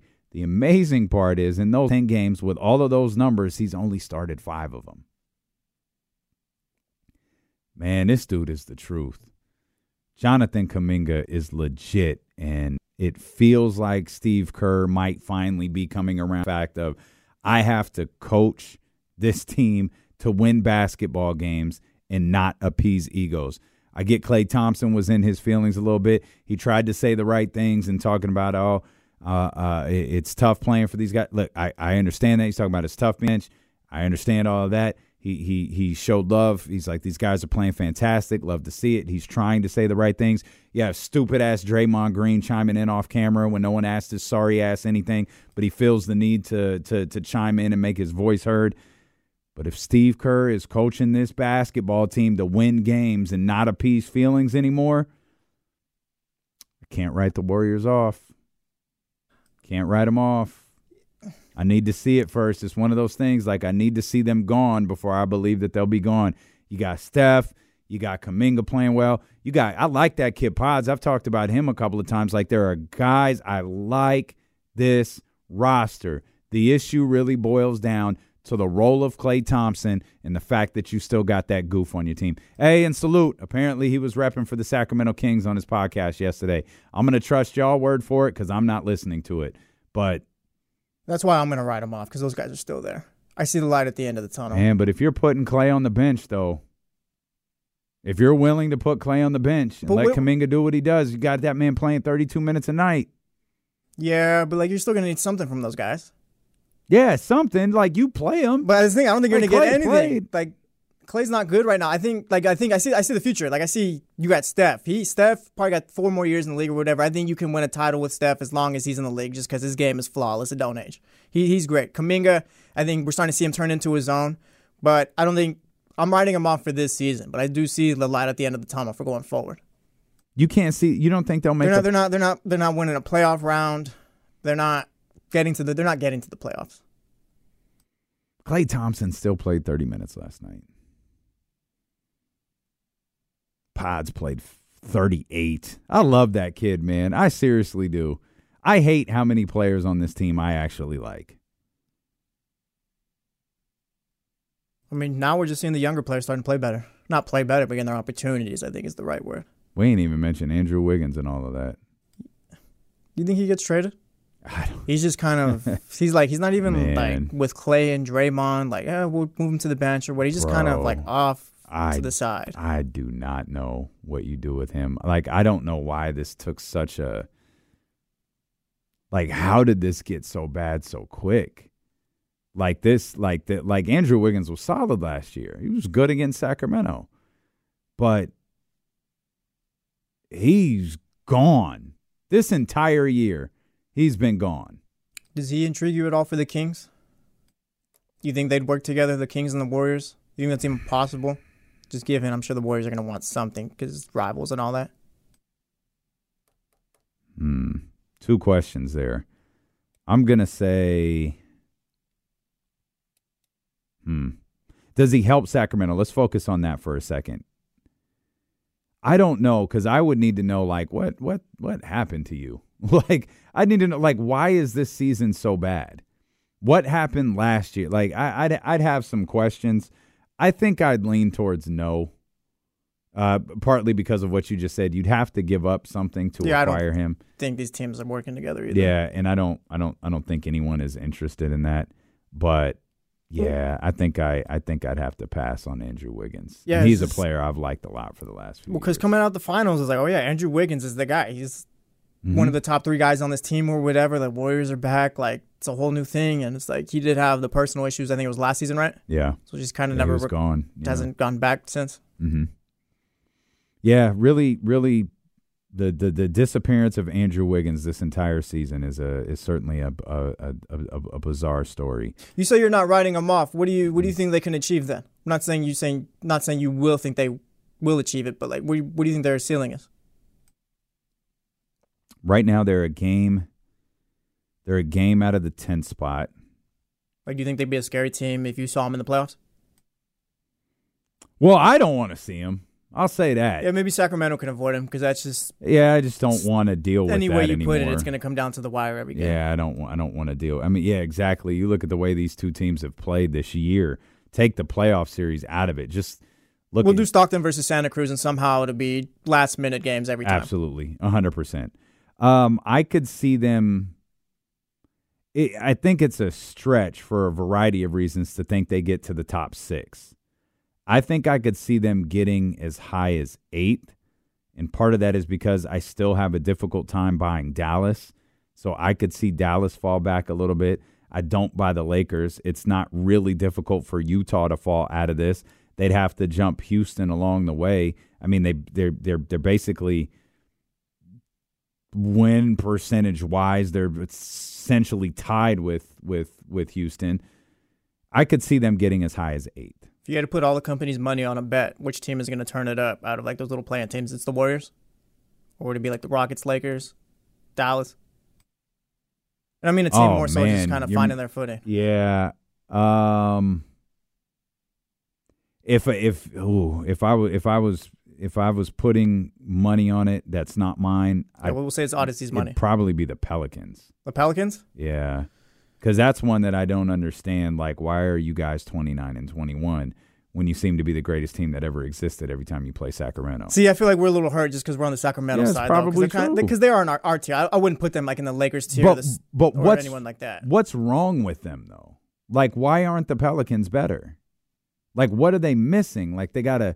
the CJ is solid on more nights than he's not. You got Zion who's playing. It's always, is Zion going to play? Is Zion going to play? He's playing. Is Brandon Ingram going to play? Is he going to play? He's playing. Like, you have components there that work. I don't think they're missing any. It's just a matter of, like, this team over the years hasn't played much together. I think they're still developing. I think if it was up to me, I think they're exactly where they should be. I think they're kind of in the same tier as the Kings. They're just more so just developing now. These guys haven't gotten a lot of games together over the years and all that. And now, this year, they're finally healthy for the most part. So, like, I think just give them more time, I'd say. So, if they just stay flat, of the other teams, Dallas, Los Angeles, Utah, Houston, Golden State, I would take Golden State. Golden State? Yep. And the one that I think would see the steepest decrease is Dallas. That's fair. Dallas, I didn't buy to start the season. They've fallen back to this kind of playing area where they are. They've been kind of treading water, I think. Man, part of me thinks they might fall back a little bit further. There's always who's going to help out Rob Pelinka.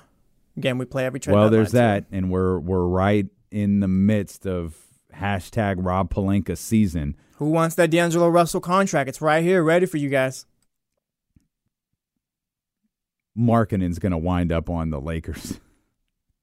I swear to you, everything that happened last trade deadline was, I swear Danny Ainge lost the bet on the golf course. Danny Ainge gave them a push to the Western Conference Finals. He absolutely did. The Lakers actually quietly have won a couple of games in a row, since being 24-25 and that LeBron James, press conference and the hourglass tweet. Towelgate in New York. By the way, lost in all of that because of Brian Windhorst. The Lakers won that game. The Lakers beat a red-hot Knicks team at the Garden.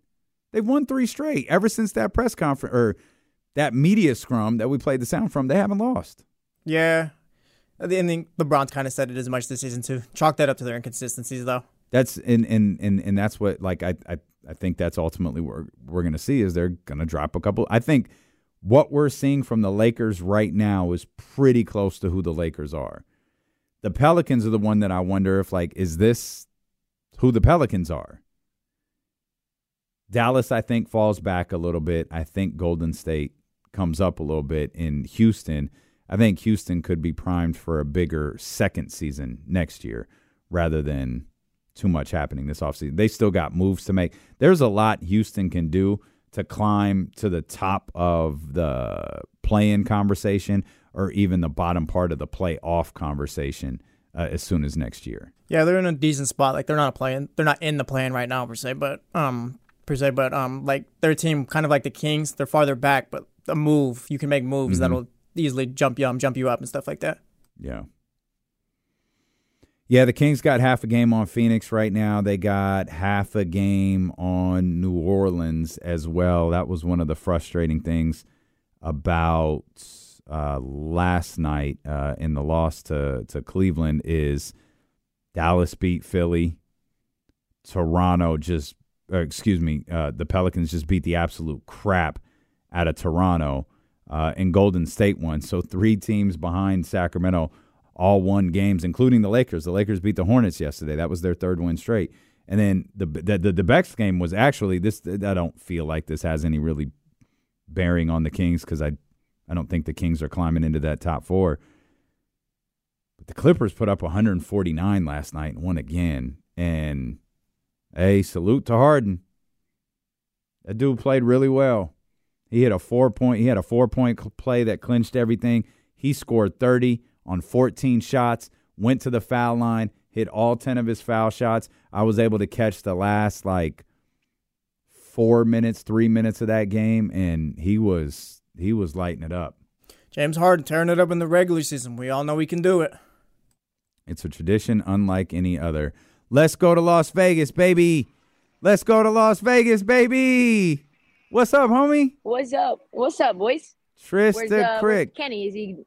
He's taking a sabbatical? Yeah, we're missing Kenny today, man, but he should be back with us later.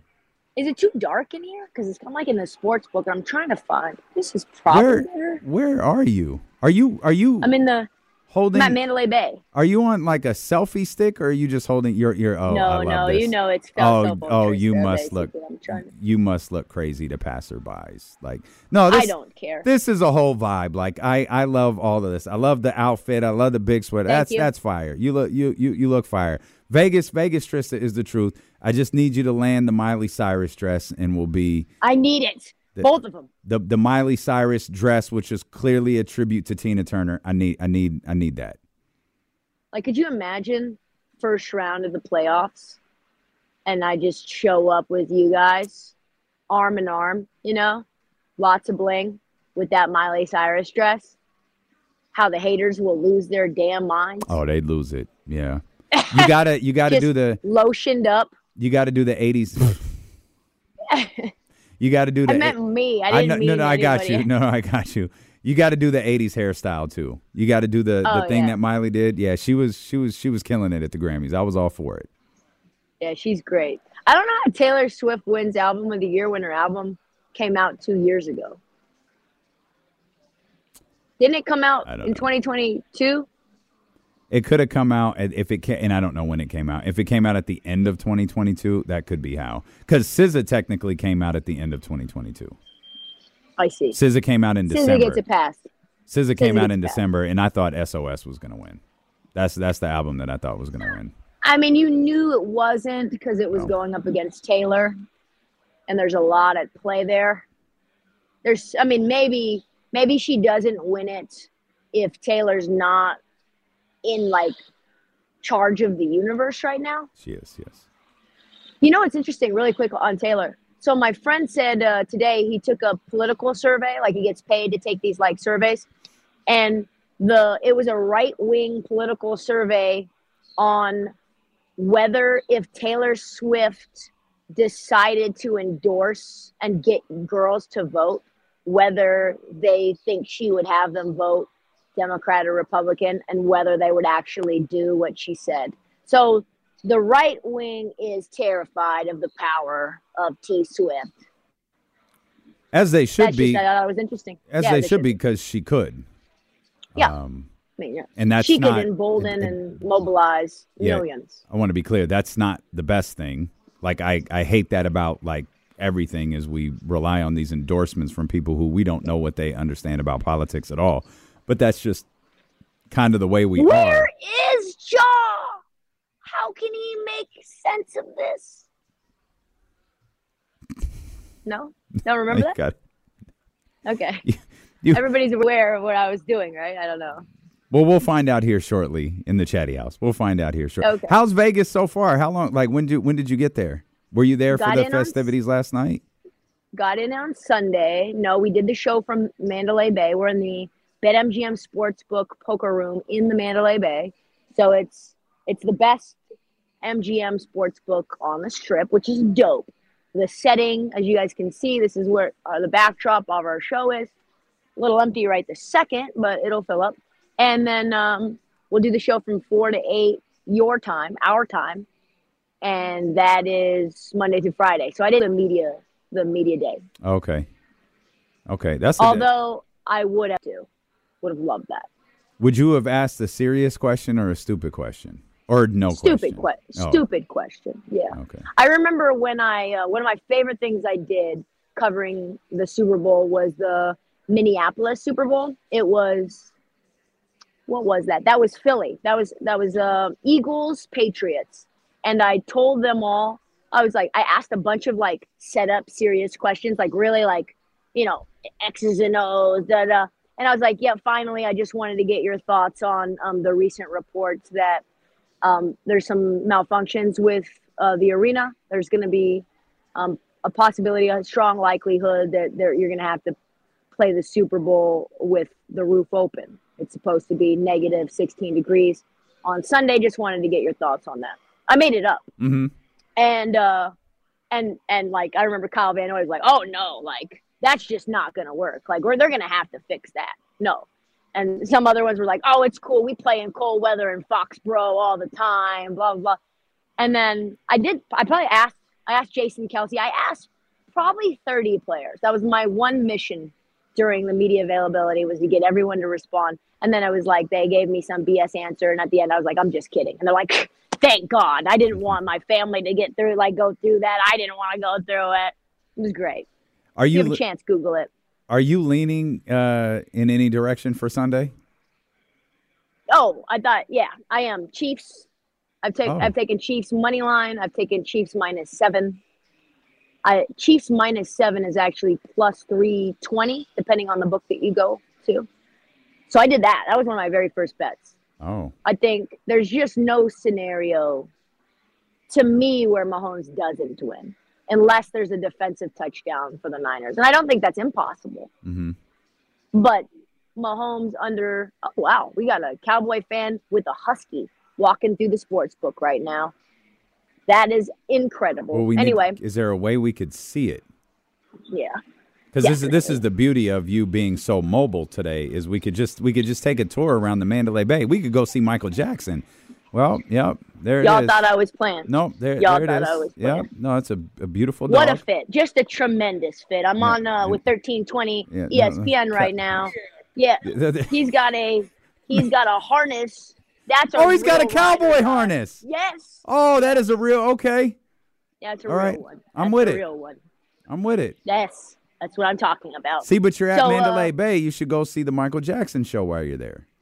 I saw Bruno last night. For real? Yeah, saw Bruno. Got no plug. Just went on StubHub. Wow. We got 11th row seats for that boy. Wow. Me and the crew. My co-host, a good friend from DC, came out. She's walking Emma. God bless her heart. Mm-hmm. And we saw Bruno. He took our phones. So we had to watch with, like, you know how they do at the comedy show. And they close it down and magnetize it or whatever so that we could just watch him. He came on no opening act. Came on at 9:01. Show started at 9. He came on at 9:01, 24 karat, and then shut it all the way down. 11 on the dot, the encore, Uptown Funk. Oh, that's and he phenomenal. Did incredible. And the way that he, got through different outfit changes and everything, is he had his band, and the band was awesome. They all had solos. Mm-hmm. So they all had these huge orchestral type vibes. There was like a battle of the saxophone versus the electric guitar. They did like Willy Wonka. It was like really big. And another guy did Mozart on the keys. And so he kind of gave them a moment to shine while he was like cooling off. He got on the keys himself and played all of the old songs that he's written. And it was like a game called like, do you remember this song? And he was like, yeah, there's this one song I remember writing. It was just passionate, romantic. And he's like kind of joking around, like gaffing, like, oh, tell me, what's the passionate song? We want to know. I like passion. And it was like, bah, bah, bah, bah. You see you traveling around down with, and you're like, oh, this guy's a clown. This guy's an absolute clown. So it was an amazing show. That's awesome. He did he played multiple instruments. I've seen him once before, but it was worth every penny. Yeah, I'd love to see him again. I saw him at the Gold. I'd really like to see Silk Sonic. That's who I'd like to see. I'd like to see them together. That's awesome, though. I didn't realize Bruno was still there. That's fire. I'm jealous. He's here, I think, 3 shows this week. Okay. So, yeah, it'll be dope. Them residencies who landed that Super Bowl weekend and the weekend before. Hey, salute. Y'all did that. Yeah, y'all did that. All right, so you're leaning towards the Chiefs. Okay. Not lean. I've done it. There's no lean. You're all in. You're all in on the Chiefs. It is stamped. Okay. Chiefs -7 has been stamped. Okay. Has been stamped. There is no changing my mind. Okay. All right. I don't see the problem for me that I can't wrap my head around is this. Defensively, the Chiefs have been just so good on the back end, getting pressure, but just really like in coverage, they've been awesome. So I'm wondering, and listen, like if anyone can do it, it's the Niners, right? They're rough against the run. So you give the ball to Christian McCaffrey 20 times. That's kind of the way that you have to think about it, hoping for a higher scoring game. We had Evan Giddings on last night to talk about how he thinks the game script should go, and he thinks a higher scoring game favors the Niners. But listen, the way that the Bills did it, they could have won with a last, whoever gets possession last, if you trade blows. That's how you're going to have to do it, is 3 and outs. You're going to have to take advantage of every opportunity that you have. And you can't allow the Chiefs to run away with it. Like, you just can't do that. If they score first and Brock Purdy shooketh at all, then in the first quarter, and I know he's come back before and that's his thing, but against the Chiefs, I think opponents in general, they almost like psych themselves out. People get almost scared by the myth and the lore of Patrick Mahomes, the Zebras, and Travis Kelce. I mean, that's all completely fair, but with a lot of members, I mean, these two teams did play in the Super Bowl 4 years ago. And as someone who had to sit through a rewatch with 2 49ers fans and Kyle Matson and Kenny Caraway on Friday, they'll all point to the Jimmy Garoppolo 3rd and 10 play. They'll all point to the fact that it seemed like the 49ers had them. And the reason that they didn't is because they gave them an opening. If I'm the 49ers, if I'm like the Nick Bosas, the Trent Williams, perhaps most importantly the Kyle Shanahans, I could instill a decent amount of confidence into this team going, yeah, this team is really good against everybody else. But we've got a couple of difference makers on our team who could change the outcome of the last time we were here. 1,000%. I think the Chiefs are vulnerable for like 3 quarters and change, and then something always seems to happen. You always feel like you're right there. Maybe you're the better team. Maybe you had them. And then there's like one play. There's one drive where something fluky happens. You've made a mental error. A ref, a call goes against you. Something suspect happens, and the Chiefs find a way to take that and use it and get a win inexplicably. That's what I think is like their greatest attribute, is that they shouldn't win a lot of these games and they still find a way to, which is, I think, if you're the other team or the other team's fans, is the most frustrating thing of all. I'm going 49ers and Christian McCaffrey. 49ers win. Christian McCaffrey's the MVP. That's how I think they do it. Christian McCaffrey, you know what you should do is if Christian McCaffrey becomes the MVP, he's probably scoring 3 times. It's 9-1 for him to score 3 times. It's 4-1 for him to be the MVP. So you might as well bet on him to score thrice. Okay. I won't bet, but I get it. I know you don't bet, but if I am on the show for betting. Oh, so. That's a news flash to a lot of people right now. I am inside. How's the Chatty House doing? What are we up to? Chatty House is vibing. Yeah, Chatty House is vibing. We kicking it. Whenever Casey's not here, we just kind of ride together and we just talk. We talked about this earlier. We're not media. We're just vibes. We just kick it. I love that. And that's all we do. The thing I love about you guys is that, and I really struggle with this. We're gonna have a little confession time. Oh, I actually think I'm a better host when I'm a guest. Does that make sense? Sure. You're more comfortable steering a conversation when I'm not actually in charge of steering it. I got you. Do you know what I mean? Mm-hmm.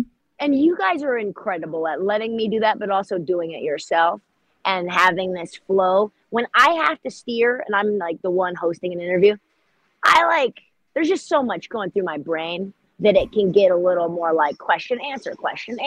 So I'm like in 2024, 2025, I strive to be y'all. I really do. Rule number 1 to be D-Lo and Casey is just vibe. And rule number 2 is remember that this isn't 1990s radio. Like no one is like people got the result of the game. People saw the box score. It got pushed to their phone the second the buzzer went off.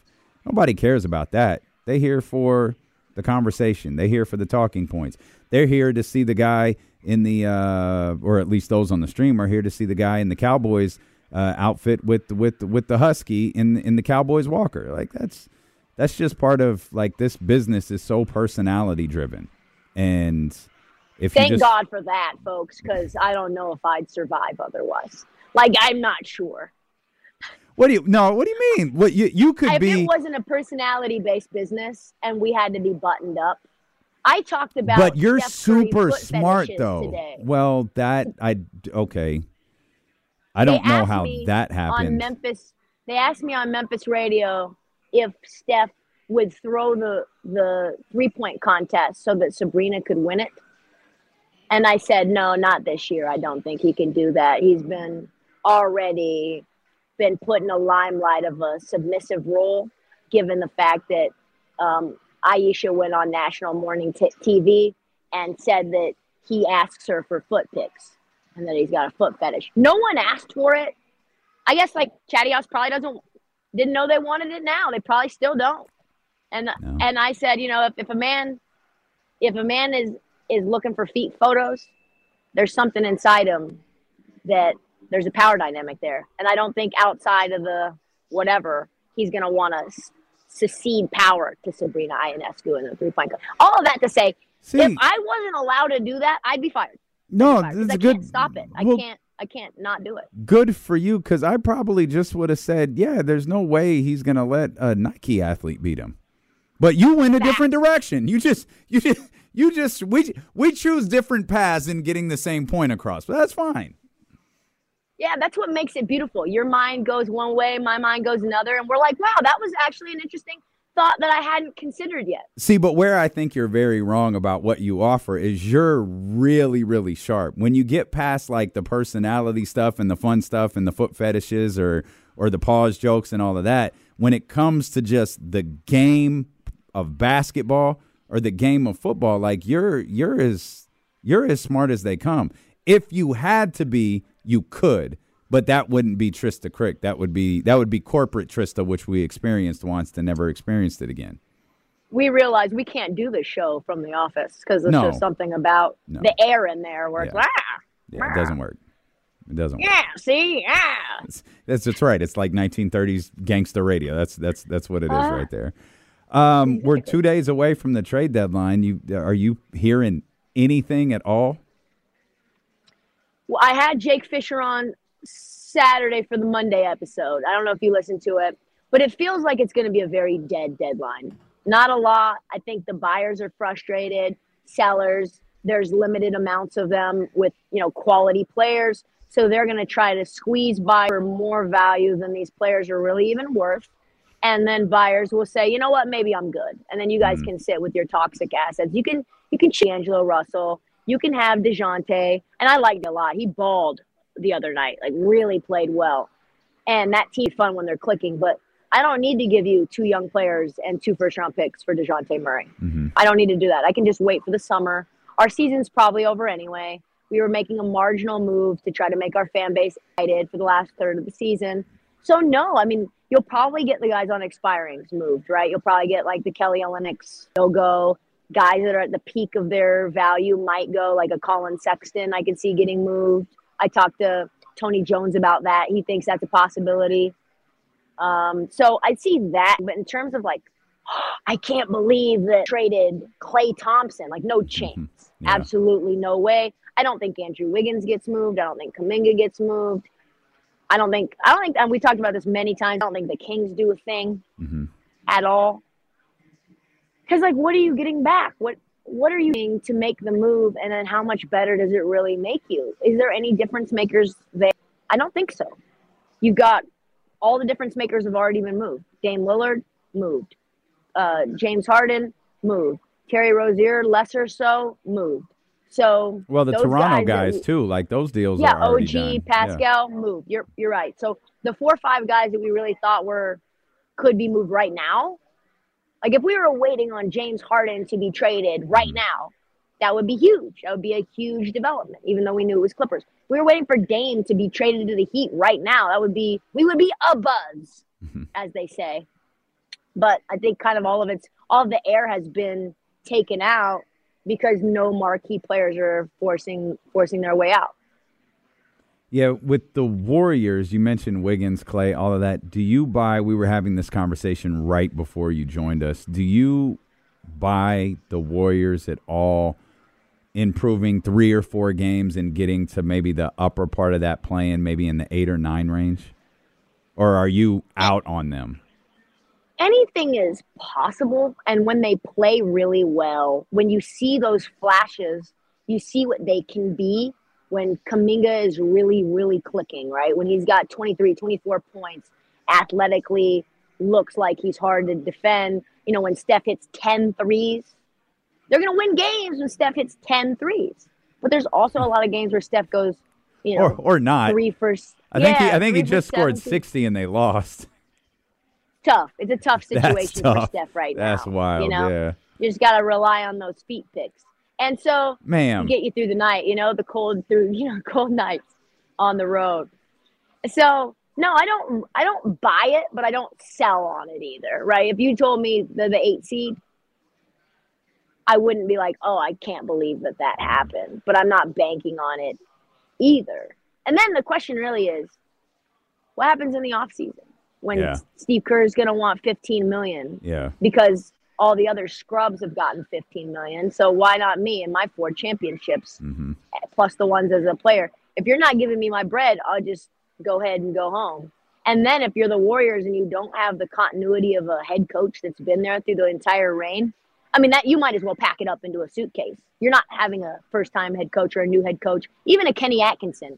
He's not taking over this team, even though he's kind of been. It feels like he's kind of been lying in the weeds as a succession plan. To me, why would he turn down those other jobs? No, Kenny Atkinson's not bringing the Warriors back to a place of dominance. To me, when the issue really is the age of the players, how much they've declined, the youth not really being able to be what they thought that they could be. The whole 2-timeline approach to me feels very flawed. And we've been saying that. They got 1 ring with the 2-timeline, so bad on me. But since then, I'm not convinced. Yeah, I mean, we leave the Warriors, but it really just depends on what direction. Are you willing to let Klay walk? Are you willing to get rid of Andrew Wiggins? Are you willing to buy completely into Jonathan Kuminga? And you talk about being a dominant team or being a championship caliber team. Those days for the Golden State Warriors are over. To me, it's really more about whether you could be a respectable play-in playoff franchise in Steph Curry's last 4 or 5 years or whatever he chooses to play. Because to me, you have the roster capable of doing that. But in your brain, probably because you still have Steph Curry, you still have those components that were a part of your old championships, you still think that's what you are. And you'd be better service letting those go. The question to me, too, is in the quiet moments after the feet pics have already been received. And you're laying in your hotel room on the road, and you're staring at the wall and in the ceiling, and you know that it's over in Golden State in terms of like real contention. You know it, like in a quiet moment, you know it. Mm-hmm. Are you okay with that? Are you okay as Steph Curry with the continuity of being the best Warrior ever, what you've done, riding out in the city, and competing for like an 8 seed? Are you okay with that for the rest of your career, knowing that that's the only thing you have is maybe a second round situation? And then if you're not okay with that, where do you go from there? Is there a place to go from there? I wonder if Drake got feet pics. No, for sure. That's probably a different. It's probably a different conversation. We haven't talked since Domas and De'Aaron didn't make the All-Star team. Guys, I did try to tell you there were snubs coming. Yeah, I don't think we thought it was both of them. We had prepared the whole day. It's going to be one of them. One of them is going to get shut out of this. We thought it was going to be Domas because they would just lean on De'Aaron being the star, the more popular player, the guy who gets a little bit more attention. I don't think there was a single scenario in the 3 days leading up to that reserve announcement that we thought neither one of them would make it. Yeah, no, I didn't imagine that Karl Anthony Towns was going to get in. And you could say, well, they're number 1 in the West, number 2 in the West, depending on the day. You know, he's had a great year. But truthfully, without Rudy Gobert, if you're talking about two all-star players on this team, without Rudy Gobert, they're 7th seed. They just are. That's who I thought it was going to be. Like I thought Rudy might ultimately make it. Same. So I thought if there was a snub, it would be him. You know, obviously the Paul George we talked about and discussed, he did end up getting in. Anthony Davis. Like I don't think the Lakers should have gotten 2. But then you say, okay, well, who's having the better year realistically? Anthony Davis is having the best year, but you can't leave out LeBron. So that's just like a matter of logistics and brand and credibility than anything else, right? And the fans voted him in. Well, LeBron, so can't really do anything about the fans voting him in. Ultimately, though, the thing that I didn't say on my video, but I want to say because I only had 1 minute and 30 seconds before Instagram cuts me off, is like, how dumb are these coaches? How effing stupid are these casuals that we call NBA coaches? I have less faith in them by the day. Yeah. I want everyone to ask. If I was in my tomfoolery at the pressers, I would be asking Trysta Krick, Odyssey Sports, BetQL Network. Just wanted to know, did you vote for Domantas Sabonis and De'Aaron Fox for All-Star? And then let them say no. And then say why. Yeah, and then see what they say. 1,000%. Because our thing was, we think they'd lie. Yeah. Oh, yeah, no, they're definitely All-Stars. And then by the time... Are they All-Stars to you? Yeah, and then by the time a month passes, you have like 16 coaches saying they voted for Domas and De'Aaron. It's like when I went to Michael Chase stand-up in the All-Star game in New Orleans, and he's like, raise your hand if you voted for Trump. And he's like, and no one raised their hand. He goes, that's statistically impossible. Like, this is, that's, in terms of how this thing shook out nationwide, that's impossible that you guys aren't live. That's amazing. I love Michael Che. That's fantastic. What are you doing tonight? We're doing the show 4 to 8. Then I'm going to try to get dinner, maybe meet up with some folks, go out. My co-host, he's been in the poker room 2 nights straight. Saw the big boss, the big bad, like at 6:30 in the morning and 3:30 in the morning. Oh, wow. When that guy was waking up and he had not been to sleep yet. So we'll see if we can keep that train moving. That's what's up. Well, we love you. Thanks for joining us from Vegas. We appreciate it, and we'll be following everything you're doing, and we'll connect next week. Love y'all. Go Chiefs. All right. Wow. She threw in a go Chiefs. That's incredible. Thanks, TK. You stop. You wild. You got to go.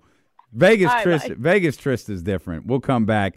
It's Dealing with KC, brought to you by Sky River Casino here on Sacramento Sports Leader, ESPN 1320.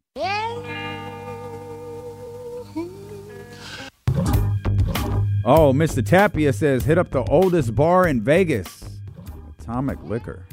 All right. I follow. So what happened is, so I was telling the Chatty House during the commercial break. Obviously, we just talked to Trysta Krick live in Las Vegas, covering the Super Bowl, doing Beckham and Heat Check and all of the tremendous shows that she does out there, with the sports book. That's all fantastic. I was telling the Chatty House, going back to the trip that I took in August, I think I've done a little bit of a babyface turn on Vegas. It was never a trip I liked. Casey would always say, let's go to Vegas, let's do the show from Vegas, blah, blah, blah, and be like, nah, man, I'm good. It's not my bag. Now I very much think it's my bag. I really do enjoy Las Vegas, and I started following, this is the crazy about TikTok is I don't really use it that often, but, I'll scroll through it when I'm, doing nothing, commercial break, or I'm not intrigued by whatever's on TV, and you hit the heart on something, boy, it changes your whole algorithm, and I hit the heart on this one Las Vegas video come up. Now I get served this restaurant in Las Vegas, go to this bar in Las Vegas, these are the best resorts in Las Vegas, this is the best in Las. And now I feel like I've every night I'm saying, go to the steakhouse, go to the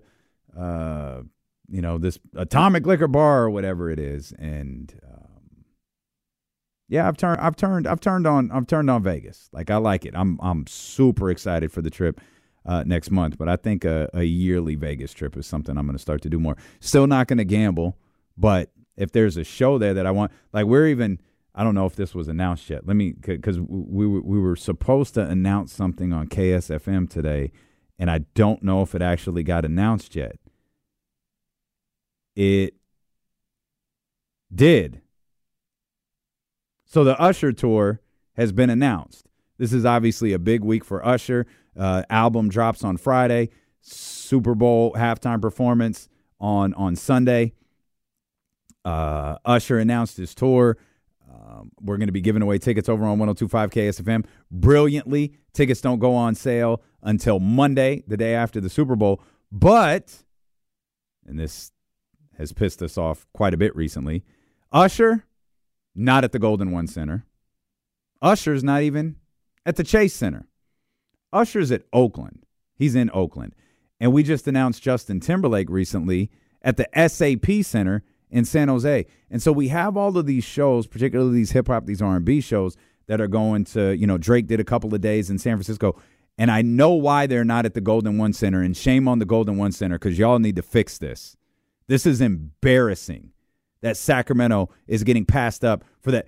I saw Justin Timberlake the last time he was here.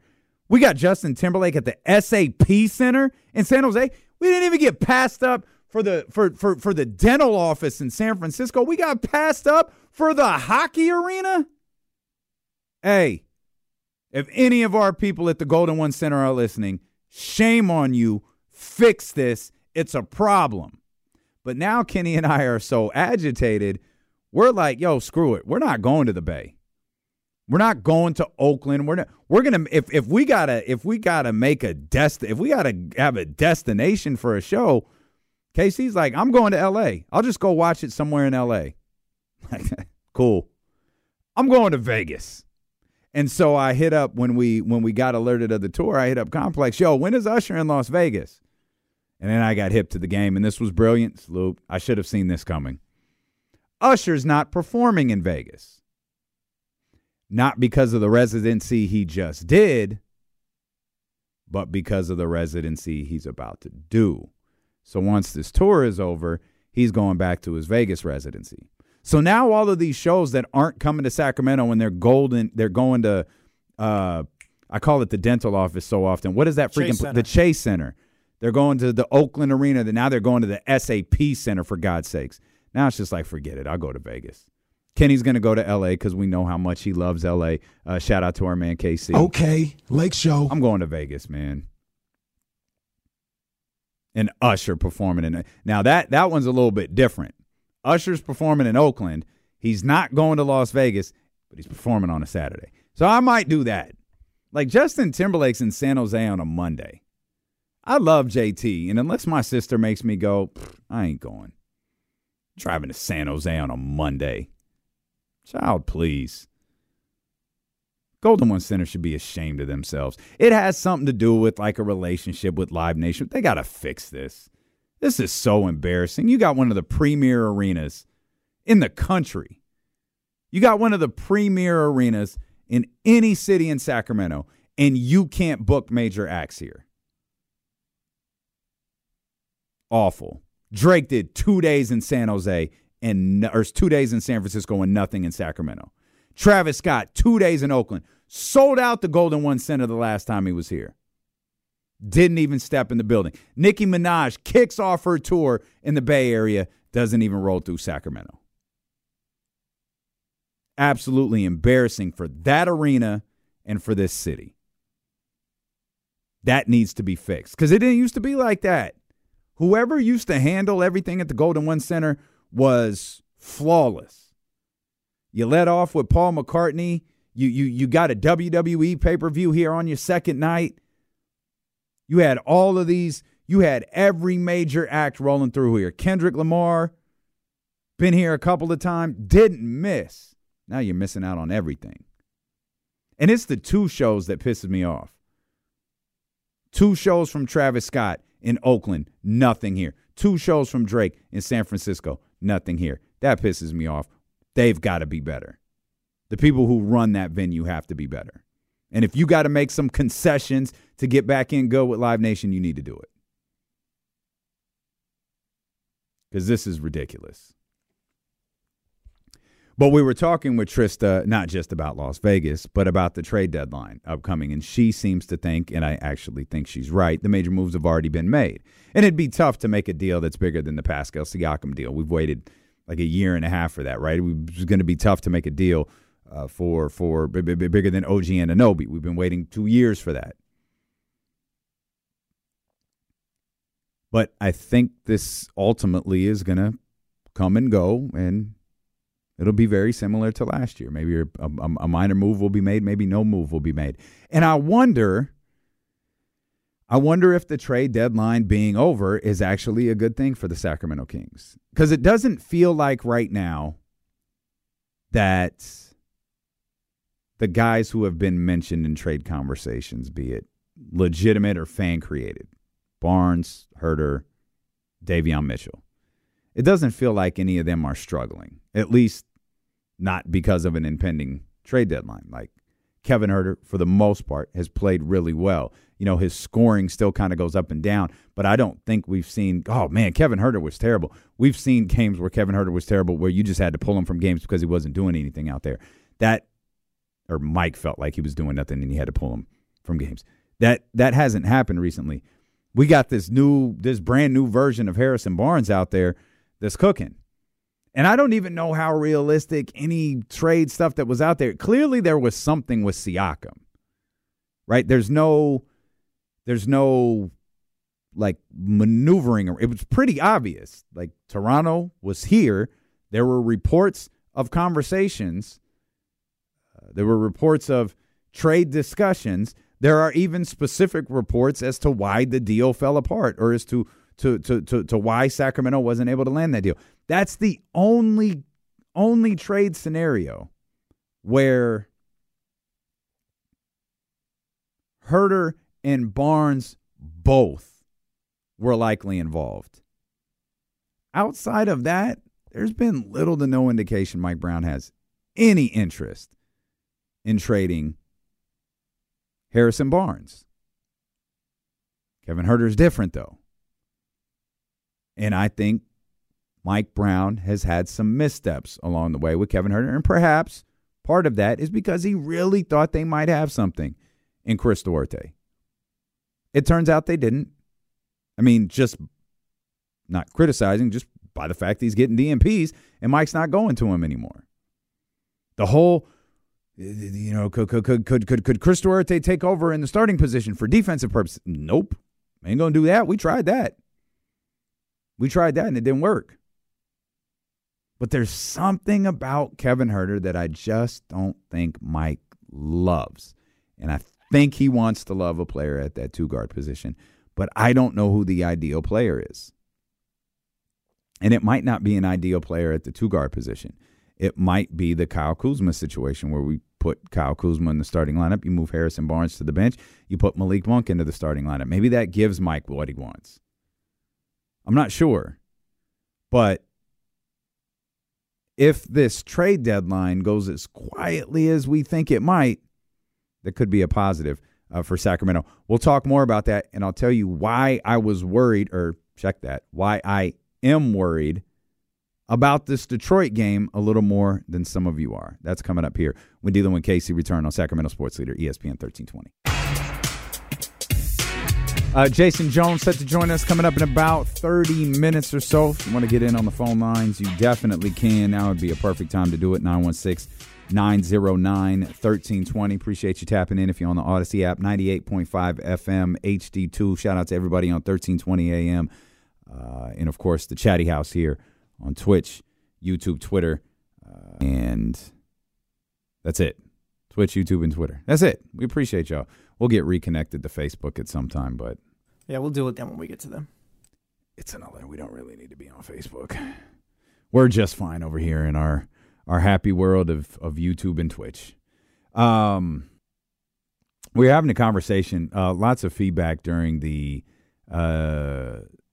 commercial break about the impending trade deadline, and there's a couple of points worth bringing up. I had mentioned that I feel like once this thing kind of comes and goes, once this trade deadline kind of comes and goes, and I feel ultimately like that's what's going to happen for Sacramento. I feel like that might be what happens around the league. You're seeing so much lying and posturing through these reports that it's clear everyone probably is just standing still because they've either grossly overvalued a particular player or they're putting in motion something for the offseason, or, and this is what I'm leaning to the most, they never really had any intentions of someone unless they could get a ridiculous haul for him. Like this whole Alex Caruso, we want the OG Anunoby deal.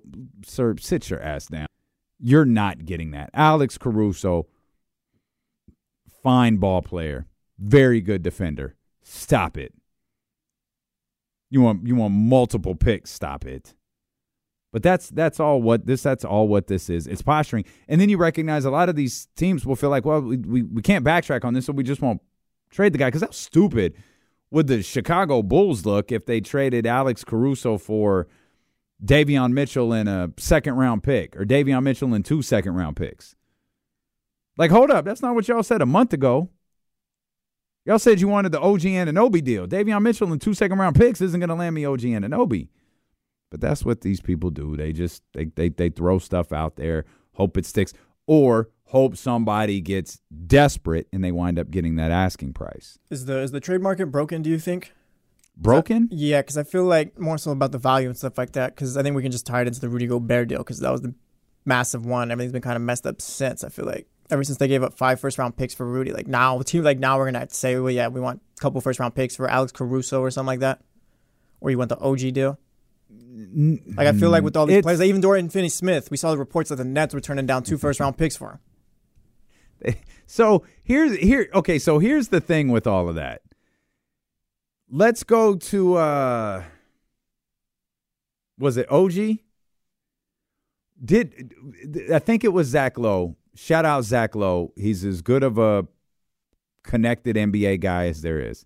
But wasn't Zach Lowe the one who said that the Raptors turned down like 4 or 5 first-round picks for OG Anunoby? Isn't that out there somewhere? I can't remember. That there's some sort of like, it's an absurd number. It's not 2, and I don't even think it's 3. Honest to God, think it's 4. Like Toronto turned down 4 picks. I'll ask y'all in all seriousness, do you believe that? That's what all of this stuff is. You really believe that that's true? So who's putting those reports out there? So where do you think those reports are coming from, though? I have no idea. I don't think, because here's what I don't think it is. I don't think it's, and I'm just going to use this individual as the example. I don't think Masai Ujiri called Zach Lowe and said we turned down 4 first-round picks for OG Anunoby. It could be an agent. It could be Rich Paul trying to up the well, I don't think it's Rich Paul anymore, but it could be an agent trying to up the value of their client. Client wasn't traded. You want to keep that value high. You want to make it look really, really good. You get that out there. Oh man, I heard, and you could always frame it as, man, I heard Masai said no to 4 picks. I heard. You could always frame it a certain way. And that's what I feel all of this stuff is framing. Minnesota made a deal for the player they felt was a game changer for them. So they did it.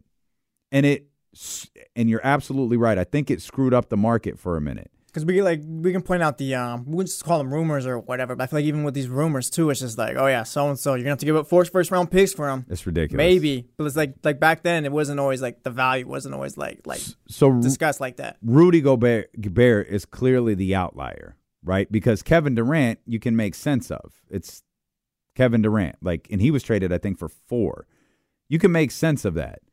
There aren't very many players in the league that you can make sense for trading 4 first-round picks for. And in Minnesota's case, Minnesota was in one of those cases where what's it going to take to get Rudy Gobert? Oh, it's to get him off of Utah. Oh, it's going to take a bunch of picks. That's what it's going to take. Well, Minnesota's like, cool, we have them, and he's the player who's going to fix things for us. So here's the deal. And they feel like we're not going to be outbid by anybody because we believe he's the guy who's going to get us to the number 1 seed in the Western Conference. And it was laughed at, it was ridiculed, it was destroyed. But here they are, whether you agree with the deal or not, he's a huge part of the reason why that team is number 1 in the Western Conference. But that was a team who was desperate to make that deal and wasn't indicative of the actual trade market. Yeah, I get what you're saying right there. And so I feel like it's leveled a little bit out. Because I thought the Toronto-New York deal was fantastic. The OG Anunoby. I thought that was. What was that one? Yeah, that was it. Yeah, I thought that was I thought that worked. It worked for what Toronto wanted, and it worked for what obviously New York wanted. OG Anunoby. They know what direction they're going with him moving forward, and I don't think the Siakam deal is ridiculous either, given the fact that they have the ability, and everyone is obviously well aware that he's going to re-sign with them in the offseason. It's fair. If Alex Caruso does go for 2 first-round picks, though, we're going back. Yeah. Oh my God, I quit. This league is so that will answer your question. If Alex Caruso goes for multiple first-round picks, yeah, the league's broken. Either that or we just don't know basketball anymore. Because I'm trying to figure out. I can rationalize the Rudy Gobert thing. I get why they saw it. Part of the reason I get it is because we're seeing it. I get it. Whether I agree with it or I think it was the right, whatever, I get it. I don't know how a coach or a general manager rationalizes Alex Caruso being the difference in our team going from here to here, going from mid-tier to top, which is essentially what Minnesota did with Rudy Gobert. I need to hear from the general manager who makes that deal and says, this is the case. Alex Caruso is going to get us from a 6th or a 7th spot to a 1 spot. That's why we gave up all those draft picks. You think we could see an Alex Caruso bidding war, kind of back to the great Hassan Whiteside bidding war? Oh, shout out Casey. Hear me out. Just because Siakam's been traded, OG's been traded, the bigger names are gone. There's probably not much on the market out there. You think we could see teams maybe do overpay?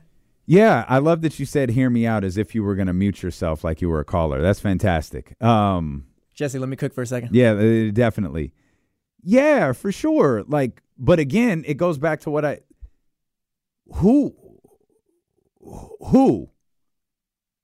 team does Alex Caruso change the fortunes of?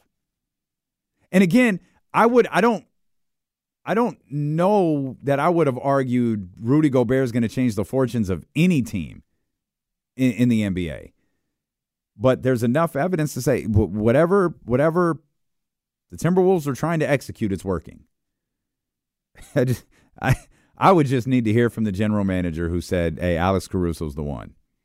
This is the one that's going to take us here from 6, 7, 8 to solidly 1 or 2. Yeah, Monty McNair was at the podium, said I gave up the 2 first-round picks and Kevin Herter for Caruso because I thought it'd take us over the hump. Need to hear it. I need to hear it. And like Minnesota, I'm gonna need to see it. Yeah. Yeah, that's a tough. I think with Minnesota too, that took you a year. It took time. Yeah, it took time, and you were laughed at for a good stretch of that time. But kudos to them. They stayed the course. They went through their coaching change, which obviously that got a certain level of controversy to it. But it has gotten them to this point right now where they are competing for the top spot in the Western Conference. The problem with them now also is when the playoffs get here, what are you going to do? Like, because you're graded differently because of that trade. Like, you're getting all of the darling media attention because they all had your back for whatever reason. I have no idea why, but they all had your back through all of this. Well, at some point, you get to 1-2, but you lose in round 1.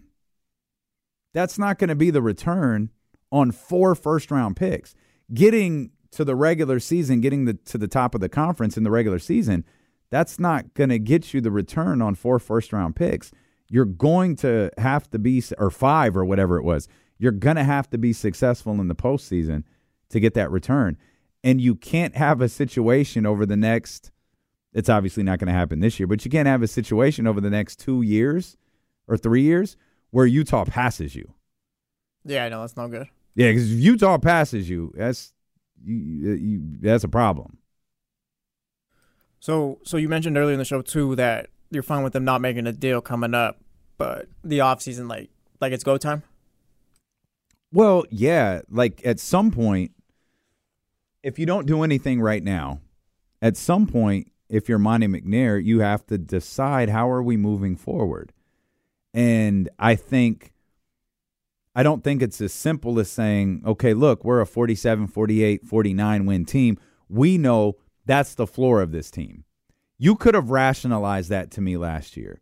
You could have said, at worst, this team is going to win 47, 48, 49 games next year. I would have believed you. I think you're really pushing your luck saying we're going to run it back again and that we're going to be a 47, 48, 49 win team because you already have the situations that we outlined where Oklahoma City is better. Oklahoma City is better than I thought they would be at this time frame, right? So I could see them being just as good as they are right now next year. Minnesota, we'll see. The Clippers, we'll see. Denver, I expect to be there. Phoenix, because I don't know. What does New Orleans do next? What do the Lakers do next? What do the Dallas Mavericks? Can the Dallas Mavericks string anything together in an offseason that makes them better? What are we aiming for if the Kings don't make a move for the rest of the season? What is the goal? What's the fifth? For me, it's being in the top 6, a solidified playoff spot. So if they're top 6, we're leaving the season just like we feel like good about this year, like progress, like not progress is made. Well, but no, more so like, you know what I mean. I'm not going to be. See, this is difficult. Obviously, I want them to win in the postseason. I think what's the context to the postseason matchup? And I think my point is too is like Mike Brown before the season was talking. We want to be championship contenders. That's our goal and stuff like that. Call it what it is. This team is not going to the finals if they don't make any move at the trade deadline. So it's like the goal was championship or whatever. Well, not championship, but to be championship contenders. You're obviously not that. So what is our goal for this season then? If the moves aren't being made, is it to get to the second round? Is it just maybe another year where you just get another playoff round under your belt and you're more experienced? Like, what's the goal then? Well, when you say for us, are you talking about like us, like in conversations, or are you talking about what Mike says to them? Because Mike, it's just Mike's stay the course, keep winning. Mike's gonna say the same thing, but I guess I think we expected him to maybe. I don't want to say expected him, but we had that. Mike said it, so that was our expectation. So we can change our expectations now. Mike probably won't. So what are we changing it to then? If the Kings are a top 6 team, and just looking at the records, given where Oklahoma City and Minnesota and the Clippers and the Nuggets are at, if the Kings stay in this 5th or 6th spot, it probably puts them in the vicinity of the 47, 48, 49 wins. And they're probably not going to be in a position like they were last year where they can take the final week of the season off.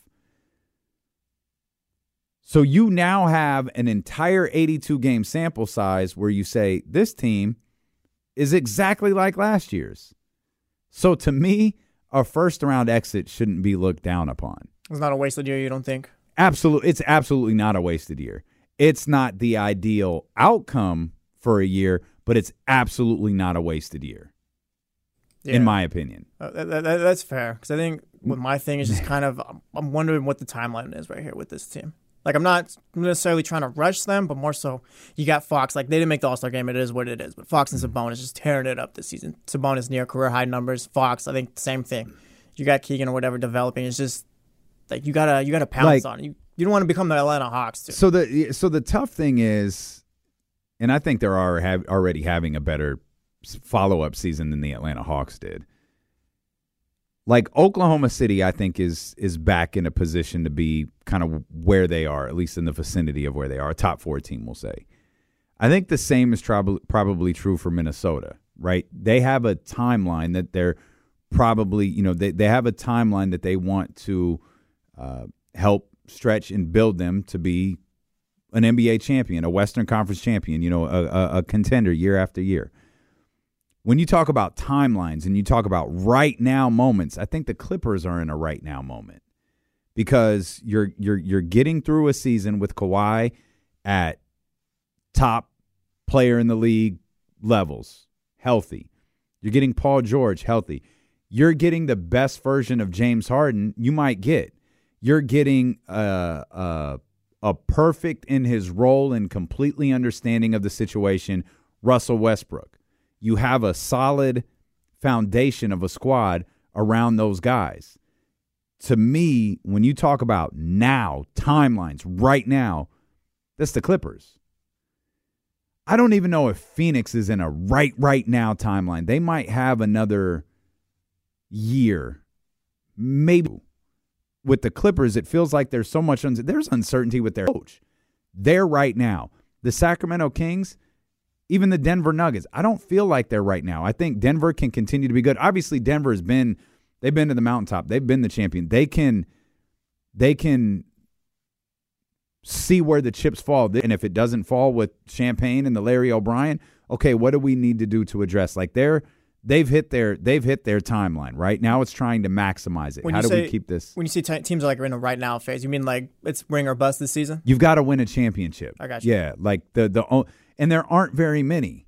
That was the point. Like, I don't think Oklahoma City is that. I don't think Minnesota, despite all of the draft capital that they gave up, is that. But Minnesota, like Sacramento, Oklahoma City's in a completely unique situation. Like, they're in a completely different situation because of how young they are, how much draft capital they have, how many assets they have, and how much flexibility they have. So they're in a completely different, timeline tier than everybody else. They have tons of time. But Minnesota, I think, is a lot like Sacramento, where to me, hey, salute Minnesota, you're here. But like, it's not now. It's not like, oh my God, if they don't do it, man, what a failure. But next year, this offseason, if they fall short, okay, what are you going to do about it? Like, what step forward are you going to take? Because you have a couple of years together. One, I think you would constitute as a failure. The other one, should they finish in this general vicinity, you could constitute as more of a success. But this team was built to win championships. How are we getting there? Sacramento is the same thing.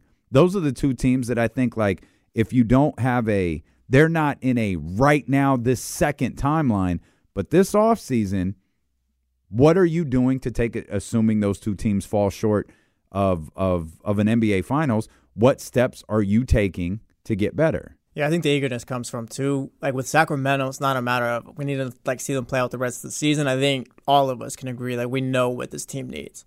You just don't know whether it's a Kyle Kuzma or Jeremy Grant, but you know like what the next move is. You know what I'm saying? Yeah. Yes. So it's kind of like I get like the waiting and stuff like that, but it's just like it's right there, Mm-hmm. Like that next step you're ready to take is just right there. It's just waiting for the move. But can you take it? Like, can you? Because you can't take that on your own. You need somebody to take that step with you. Yeah, that's where Monty's got to work. And that's where Monty McNair comes into play. There's likely no conversation about the draft this year because I think this if my years right. This goes to Atlanta and finalizes the Kevin Huerter stuff, and then you keep it moving. So whatever work you do through the trade deadline, or you do through free agency, or you do through trades. That's all you do. That's all you have. That's all you have the ability to do, because you don't have draft capital to work with unless you do something in a trade. But getting this over with, I'm all for getting this trade deadline over with. This feels boring, and it doesn't feel like it's going to be super impactful. And I'll tell you the truth: if the Kings were to acquire, and we'll use either one of those names, Kyle Kuzma or Jeremy Grant, I don't think anything changes for me this year. What do you mean? I don't think my expectations for this year change. I don't think it's, now, wow, they went and got Kyle Kuzma. Now they got to win a playoff series. See, it switches for me. If they were to trade for a Grant or Kuzma, you got to get to the second round, I think. I think they have to at least they have to continue to win games. I think they have to stay in the top 6. But to me, the true pressure of any deal they make, especially a sizable one like that, kicks in next year. I got you. Yeah, I think it changes for me this year just because I think this team's already capable of getting to the – I think, as it is, say they don't make a trade, I think this team is top 6 team, first-round team, first-round exit, I'll say. I don't think they're getting to the second round. So that's why I say if you add a Grant or a Kuzma, I think that's where it's like, okay, we made the improvement. Now let's go take the progress. And that's the tough part about this, because right now they're 5. So it's a 4-5, right? Yeah. That's Denver. I don't hate it. But I don't. I like their chances, like we talked about yesterday. I think I'd rather it be 4-5 than them be 6 and them playing the Clippers. Yeah, and I think if it came down to it, I'd rather see them against the Timberwolves or the Thunder, like we talked about yesterday. Yeah, and either of those teams could beat the Kings in a 7-game series. Like, we feel good about the Thunder. We feel like that's a great matchup for Sacramento, and it's just one of those things. Especially, we see it in the head-to-head matchups during the regular season. We see that the Kings play the Thunder well. And that's how I feel about Denver. I feel like the Kings play the Nuggets well, but the flip side to all of that, shout out KC, the flip side to all of that is this is different. It's not a regular season game once, every 2 months. It's a succession of games against the same team who's adjusting and game planning for no one other than you. And that's different. And that's where I try to pump the brakes a little bit when I feel like, Kings actually match up really well with Denver. Yeah, they match up really well with them in the regular season. Kings and Oklahoma City match up together really well in favor of Sacramento. Yeah, they do that in the regular season. And when we look at, say, the Clippers, I can't envision a scenario where, the Kings, the Clippers got the Kings in the regular season, boy, but once we get to the playoffs, that's a matchup I hate for Sacramento. But these are, we're talking a half a game difference between those top 4 teams. We're talking a half a game difference between 5, 6, and 7. There's a lot of movement to be made. There could be movement as soon as tonight. You got Phoenix against the Bucks. If the Suns are able to grab that one, all right, the Kings are in 6. You got Dallas and Brooklyn. Dallas won last night. They're trying to make their way, up. You got Minnesota and Chicago. That feels like easy work for Minnesota. Oklahoma City has Utah, but you get one win for a top team, one loss for a top team, and again, you got to shake up. These standings for the top 4 are going to constantly be moving. These standings for 5, 6, and 7, they're going to constantly be moving every single night that these teams play. There's going to be movement in the standings moving forward. So no matter, even if Grant gets here, you're not top 4 solidified to you? I think the top 4 is solidified. Yeah, I'll go back to what I was saying yesterday. Out of the Thunder, because it's not just the Kings playing better, it's one of those teams falling back, and we're talking a 5-game difference now. It's a 5-game difference between Denver and Los Angeles. It's a 5.5 game difference between Minnesota and Oklahoma City. So out of those 4 teams, at the same time that the Kings are playing really well, that would arguably have to be at their highest level, which one of those 4 teams are going to be playing at what would probably be their worst level. I mean, the Clippers had they had lost 7 straight at one point, and they haven't looked back. Yeah, Denver and the Clippers, they feel like the two teams for sure. OKC steady, Minnesota steady, Denver steady. You have to get into scenarios where you're talking about, and it's, obviously you don't want anything like this to happen. Does something happen to Joel? Does something happen to Jokic?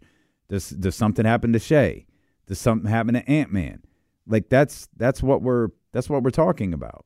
Because I can't see any of those teams having a stretch bad enough to cause a 5 to 6 game swing. Yeah, I get that. I think if I had to pick one, I think it'd be OKC. Minnesota, I think what helps them is that their defense. They're one of the few teams in this league that play defense. Yeah. Yeah, and I'm with you on the Thunder. The Thunder is the one that I keep thinking, the Thunder's they're gonna have like a 4 or 5 game losing streak. And they just don't. And that's probably how people felt about Sacramento. So I'm not gonna Sacramento last year, so I'm not gonna put that on Oklahoma City. We'll come back. Jason Jones is going to join us here. Jason Jones from The Athletic when D'Lo and Casey return on Sacramento Sports Leader, ESPN 1320.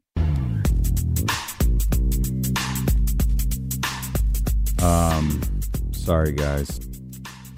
I'm scrambling because there's a little issue over on the KSFM side for the second time in like the last week, and I caught it. I needed to catch it like 5 minutes earlier, but I caught it too late, so I just got to shooting a note to Complex to let them know the system is ass.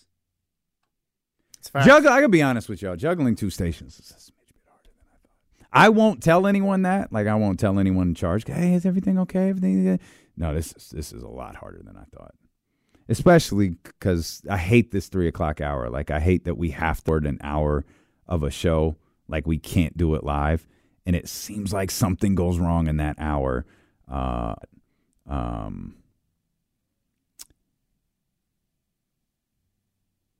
Sorry, I'm so sorry. I'm so sorry. All right, taken care of. Jason Jones going to join us here in just a heartbeat. He doesn't care that I'm struggling with what's going on over at KSFM. I mentioned this a minute ago. Suns play the Bucks on TNT tonight, and there's going to be a lot of movement in the 5, 6, and 7 position moving forward. Dallas, that was another frustrating thing. Again, I'm not mad at Sacramento for losing last night against Cleveland, but man, like Dallas won, the Lakers won. Those are teams that are behind Sacramento. So that's trash. And I told you, man, I don't like this Detroit game. I don't like the Detroit game, not because of the stupid excuse about first game back from a long road trip. It's more, I'm thinking more about the trade deadline. Like, if a deal, just think about it. Like, if a deal is done today or tomorrow, the Kings are shorthanded. For the record, I don't think one will be, but they're shorthanded. And then if a deal's not, but there's like rumors out there, you got to wonder how now, even if there aren't rumors, like, those guys could be like, yo, I just want tomorrow to come and go. I just want it to be, what is it? Is it noon our time?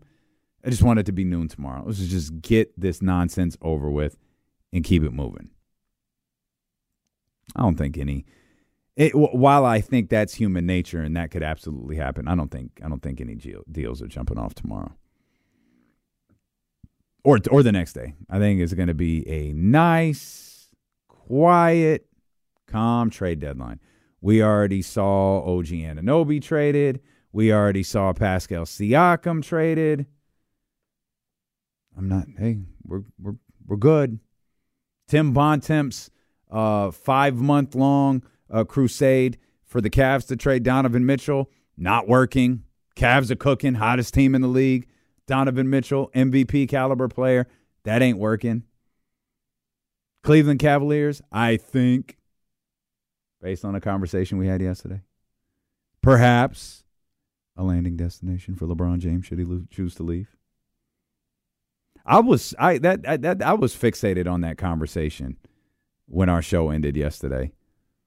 Like, because I think LeBron walks onto the Cleveland Cavaliers, title contender. LeBron walks onto the New York Knicks, like title contender. And I don't mean like any team LeBron is on, at least in the moment theoretically, is a title contender. But those teams are set. Like, those two teams are really good. That's the 2 and the 4 seed right now in the Eastern Conference. Put LeBron on those teams now, and yeah, I could absolutely see either one of them being better than the Boston Celtics next year. Being better than the Boston Celtics in a 7-game series. You know, when LeBron goes to a new team, there'll be a this isn't quite working out the way that we thought. Oh, it's something's off. Something's falling short. And then the trade deadline, things will get really loud, and then the trade deadline will come and go, and he'll be off and running. Or that team will be off and running, which makes me wonder, is that what we see with the Los Angeles Lakers? My guess is no. My guess is no, only because I feel like I've seen a lot of these Los Angeles Lakers games, and I just feel like they're a struggle, like they're hit or miss. Like they're 27 and 25. We joke about some of the stuff LeBron James says, but like he was right. They are what their record is. At the time, they were 24 and 25. They've won 3 games since. But it's like they dropped 2. They dropped their next 2. Was anybody shocked? That's what the Lakers have been all year. The Lakers, I feel like, are their record. It's the way I feel about the Sacramento Kings. The Sacramento Kings are their record. There's a few teams where Dallas, I've mentioned that. Like Dallas, I'm not sure what Dallas is. I felt like Dallas really, really overachieved at the start of the season, and I don't think it's fully caught up with them. If Dallas wound up closer to a 500 team +2 maybe. I don't want to say plus or -2 because I don't think they'd be that bad. We'll go +2. I wouldn't be surprised at all. We're at the point in the season where you just have to start looking at these teams for exactly what they are. As we bring in our man, Jason Jones of The Athletic. Jay, appreciate you as always. We were talking about your Los Angeles Lakers. You guys have won 3 straight. You got hourglasses being posted on Twitter. The trade deadline is 2 days away.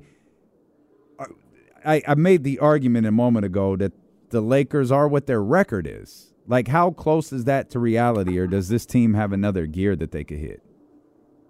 I mean, I think they really are what their record. I mean, this is what they are. What they've been, at least.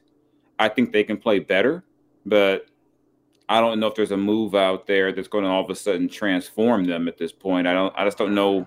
It seems like a lot of teams are gun shy right now. Mm-hmm. And I think, like I said, with his last 2 or 3 weeks, D'Angelo Russell's been playing like a guy who does not want to live in Atlanta right now, Mm-hmm. or whatever team he'd get shipped to. Mm-hmm. And I think, to me, the Vanderbilt injury for them is more pressing than trying to get DeJounte Murray. You need some more, but I don't know how you get that help. And I don't know if they want to give up, a future first-round pick for Dorian Finney-Smith. And if you believe what you read, the Nets want how many picks for him? And I'm like, come on now. 2. Come on now. Come on. Let's chill. Let's not be ridiculous. I think some of these, and you dealt with this a lot, but with the Athletic, with the Sacramento Bee, like, how full of crap are general managers and those in the front office around this time? You don't believe a word they tell you. I mean, at this point of the year, when they start calling you to tell you what they've heard, just know there's an agenda behind it. Mm-hmm. You just know, and it's part of the game that you have to play in the business. But this is the time of the year where I don't believe anything anybody tells me. I don't believe agents. I don't believe players. I don't believe GMs. Everyone's trying to fish for information, and sometimes that means a GM or an agent makes a call to a reporter and says, "Hey, I heard this. What did you hear?" And then you put that out there, which then generates some more discussion. It's an ongoing cycle that every beat writer just dreads, because you've got to, by nature of the job, chase everything. And 9 times out of 10, you're chasing you're running into a brick wall. There's nothing there. So I just don't see a lot. I mean, just because I don't see a lot of activity, which of course means, between now and Thursday, there'll be like 15 trades, but yeah, I think Siakam was the big piece. I think. Yep. I think Siakam was the big piece, and usually every year is that one guy. You know, I mean, people talk about Klay Thompson, but who's going to take on that contract for what Klay has been now? You know, like I said, DeJounte is intriguing, but, you know, what are you willing to give up for DeJounte Murray? Mm-hmm. So I just think that, I mean, to me, it's a whole lot of chatter right now. I just don't see a lot that makes sense for a lot of people right now. But like, whenever you think there's nothing going to happen, something to happen. Like who had KD getting traded last year? Yeah, DeJounte and the Lakers, too, was the one that, like, I feel like I've watched a decent amount of Lakers games, and I've never felt like, you know who will change this? DeJounte Murray. Now, not that DeJounte Murray's not a super capable scorer, but I always try to look at it through the prism of, yeah, you're on a team with LeBron James and Anthony Davis, though. Right. It's like, I mean, it takes a special kind of guy to be that third guy with LeBron. Mm-hmm. You know, right. And I don't know if a point guard who has to have the ball. I mean, didn't we see this movie with Russell Westbrook? Yeah. Yeah. I mean, I don't know if that's exactly what they need. I mean, I know it drives people in LA crazy. What they need is they need some wing defenders. They need Gabe. I mean, not that Gabe Vince is going to save the season, but they sorely need a point of attack defensive point guard. They sorely need one more guy like that. I mean, they miss Dennis Schroeder. You know, but I just don't see. I think especially Laker fans and Laker media will get enthralled with a guy. I'm like, you got to get that. Remember 2 years ago, Buddy Hield was the one. All their problems. If you just get Buddy Hield, you just got to get, you know. So I mean, there's always some guy that they're always chasing or putting up there as. You get that one guy that's going to fix everything. And usually that one guy doesn't end up in LA. So I'm just curious to see what actually happens by Thursday. You know what? I just dawned on me. You know, Buddy's still on an expiring contract. Hey, it could happen. Shavano and the Lakers at long last. Yeah, who knows? Like I said, I believe nothing I hear, and I'll believe it when I see it. So, I mean, but you know, you look at the West still, that bottom six, you know, from like 6 on down, that's what, about 3-4 games separating them.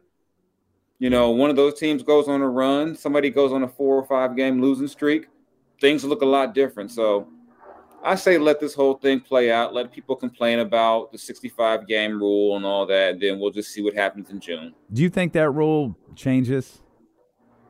No. I don't understand why having a guy play more than 2/3 of the season should be required. I know everyone is using the Embiid example, but we're talking about a guy who gets hurt a lot. Yeah. I don't think Joel Embiid got hurt because he knew if he didn't play 65 games. I mean, Joel Embiid gets hurt. And and then you got guys saying, well, what did Draymond say? He lost an award because Kawhi only played 50 games. And that didn't happen. There was no truth to that whatsoever. Yeah. And generally, having been a voter multiple times, I've never just voted for a guy who played like last year, I left LeBron at 80 off my all-NBA teams. And LeBron still made it. I didn't put him on. I said LeBron played 40-something games. Mm-hmm. You can't put him ahead of a guy who played who was available 2/3, 3/4 of the season. I think in a lot and for me, the players, I'd be mad at their union. They agreed to this the same way they agreed to allow their contracts to be tied to awards that the media votes on. Mm-hmm. Maybe your union shouldn't tie your money up to what I think about you as a player. Yeah. Yeah, and I think that was a lot of people's frustration with the All-Star snubs too, like Domantas Sabonis. And I know in the grand scheme of things, this is chump change for guys who signed, $220 million contracts, but he did miss out on $2 million, or it was like 1.3, I think, for not making the All-Star team. And as a member of the media, I do not want the responsibility of costing somebody their money. Right. Like, even remember a couple of years ago, if Klay makes makes all NBA, he gets this much. That should not be the media's responsibility to dictate how much that guy makes. I think I've always viewed those rules as more as controls for ownership and front offices who can't control their own spending. Mm-hmm. So they can just say, well, I can't help it. Hey, this is the rule. Like, De'Aaron Fox is a supermax player.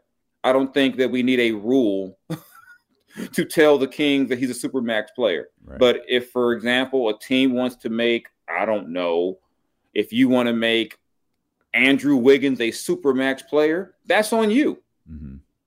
I don't think we need a rule to control that, but it is what it is. And, I think last summer, Jaylen Brown sent a note to all of us who voted for him because thanks to our votes, he got a much larger contract. Right. And I didn't vote going, you know what? I want to make sure Jaylen Brown gets paid. Mm-hmm. But that's the world we live in now. And there may be a guy who a team might value as like if you're Denver, you get lucky because Jamal Murray's not an all-star again. And he's, likely not an all-NBA player. He's a supermax player to them, mm-hmm. but by the rules, he's not. So you end up saving some money because of the rule. And that's the important part about the De'Aaron Fox conversation is because De'Aaron does need another all-NBA nod for his next contract negotiation. Mm-hmm. Yeah. And it sucks that it could come down to whether or not someone puts Trae Young ahead of him on all-NBA or if someone puts I had when I looked at the All-Star team, I thought it would be tough for Sabonis to make it, but I had De'Aaron in the spot that ended up being Devin Booker. See, that was the thing. We thought leading in, just because there was no buzz around Sacramento, even though they had virtually the same record, they were, I think, 5 at the time versus 3 where they were last year at the All-Star break. And we thought they're probably not going to acknowledge them both. And I think we might be at the point where they recognize De'Aaron Fox as a star. There was no scenario where we thought neither one of them would make the All-Star team. Yeah. I thought Book missed too much time this season. I thought he missed a good chunk of time, and that would go against him. But what do I know? Well, we got to get Karl Anthony Towns in there because, they have the top team in the conference, and apparently that's really important to selecting All-Stars now. Yeah, but the funny thing about it now, it's like, isn't OKC number 1 right now? Yeah, they're tied for number 1. Yeah, they're both 35 and 15. Yeah. I mean, it's like it's not baseball. No one's required to have a guy. You don't get every team, but I really thought that De'Aaron would get I didn't think they would take Book over De'Aaron, but maybe Book has reached that point where as long as he's walking and he's not injured, he gets to be on the team. Well, and salute, he deserves it. That's what Steph got. Steph isn't having a better season than De'Aaron Fox is, but he's Steph Curry, so he got that respect.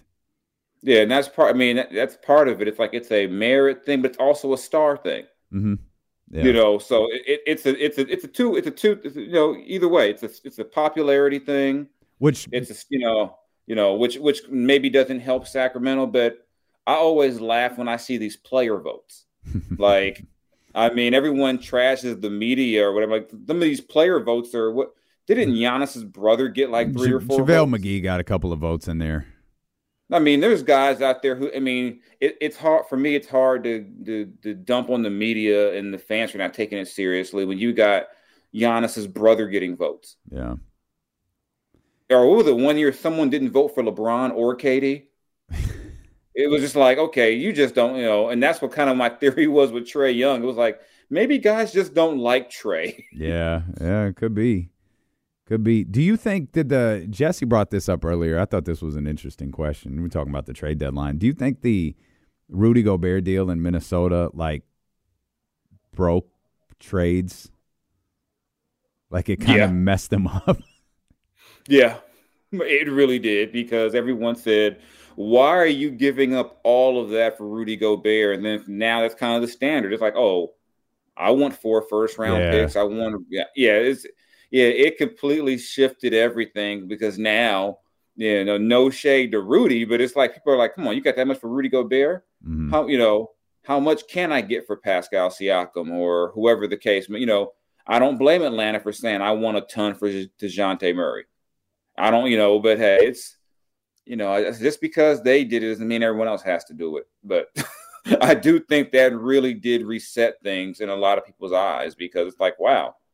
You got that much for Rudy Gobert? Instead of saying maybe Minnesota just really wanted Rudy Gobert, it's become, right. And that's how I looked at it. Like Minnesota, for whatever reason, saw Rudy Gobert as the ultimate difference maker for him. And we use the example of Alex Caruso, not trying to shade him at all. I just need a general manager because they're talking about 2 picks at minimum for Alex Caruso. I'm like, yeah. I love Caruso, but come on, what are we talking about, man? Like I said, 2 and 3 picks for Caruso, for Dorian Finney. Come on, what are we doing here? I mean, it's just getting asinine at this point. Yeah, I'm going to need a general manager to stand at the podium and explain. No, we felt like the key for us going from 6, 7, or 8 to 1 or 2 was Alex Caruso. That's why we gave up such and such and 2 first-round picks for him. There's no scenario that exists. Yeah, if you believe that, do it. But come on now, don't convince. I mean, if you want that for Caruso, what did you want for DeRozan? Yeah, right. Yeah. What did you want for healthy Zach LaVine? What did you want for Vucevic? If that's what you want for, I just think guys like defensive guards, guys who can defend, 3 and D guys. They're valuable, but they're not 3 and 4 first round pick valuable, in my opinion. I think you can, go to the draft and find guys like that. You can find guys who can help you in that without giving up, first round picks into 2031 just to make it happen. Has anyone, general manager, agent, ever tried to call you this time of year and ask you to write something for them or report something for them? Yeah, it happens. Well, how come they'll tell you something, and if you don't write it, like, hey, man, I gave you something good. Why didn't you use it? Because it's not going to happen, and I'm not going to be the idiot on TV or on the radio talking about this scenario that's never going to happen. You get some of those, and then, because I always tell young journalists, when someone's telling you something, you have to sometimes ask, why are they telling me this? Right. Yeah. Yeah. Why are you telling me this? Mm-hmm. Like, you don't call me. Why are you calling me with this? And sometimes it's just, sometimes, like I said, they're fishing for info too. A lot of times it's just an exchange of information. Mm-hmm. There's things the GM will tell a reporter, they won't tell another agent or and then a lot of times you become like this facilitator of information, and you're going back and forth, and you're talking to this person and that person, and then you're talking to that person's agent or the friend of the agent or the friend of the agent who happens to hang out with them every now and then on Fridays. I mean, this thing gets so convoluted by this time of year. You just always want it to be over. Apologies to those on Radio Odyssey, HD, all of that stuff. It's been bugging me. I've been trying to figure it out. What is on your shirt? Oh, this is the Snoop Dogg WrestleMania shirt from last year. Oh, it's Snoop. I kept looking at it like it's a wrestling shirt. It's the character's black. This is the dog with. I was like, is this a beard? Do they not have eyes? Like who? Like, is it Kofi? Like, what the hell is that? Snoop. Okay, it was dry. We're 20 minutes into this. This was driving me crazy. Like, what the hell is on his chest? I didn't even know Snoop had a WrestleMania shirt from the immortal moment where Shane McMahon blew out his quads.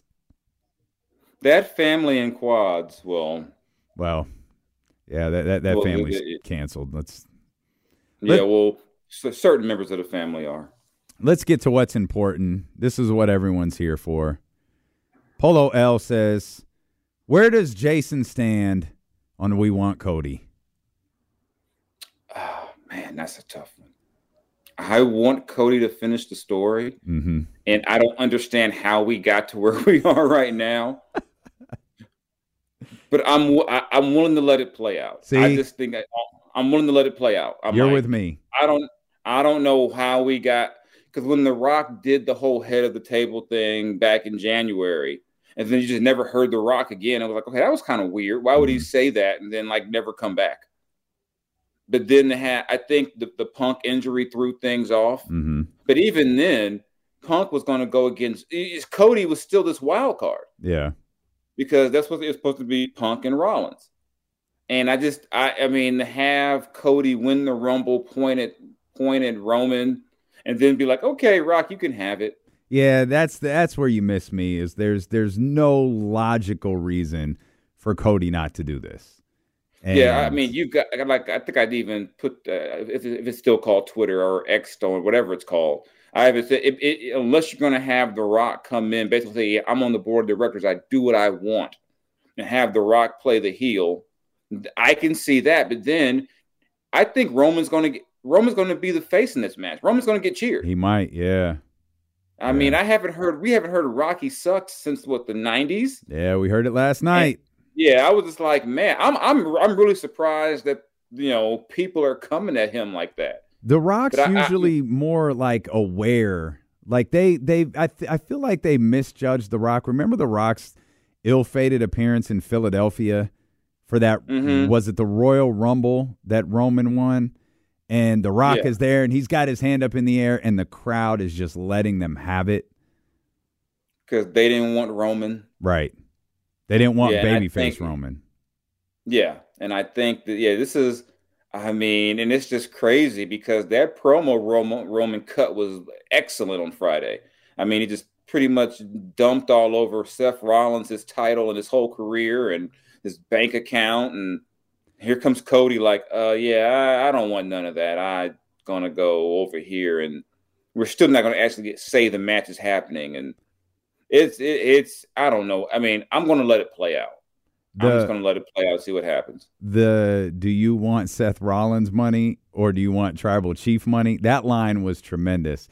But I actually hated the promo because I was like, what's the point in trashing the other title? Like, that doesn't – I just don't think that accomplishes anything. Like, he completely – and the problem with him trashing it is it was all accurate. When he said that title is for all of the guys who couldn't beat me, there's like it is 100% accurate, and it made you think like, yeah, that is the trash title. Yeah, and then it's like now you're going to have Cody go for the trash title.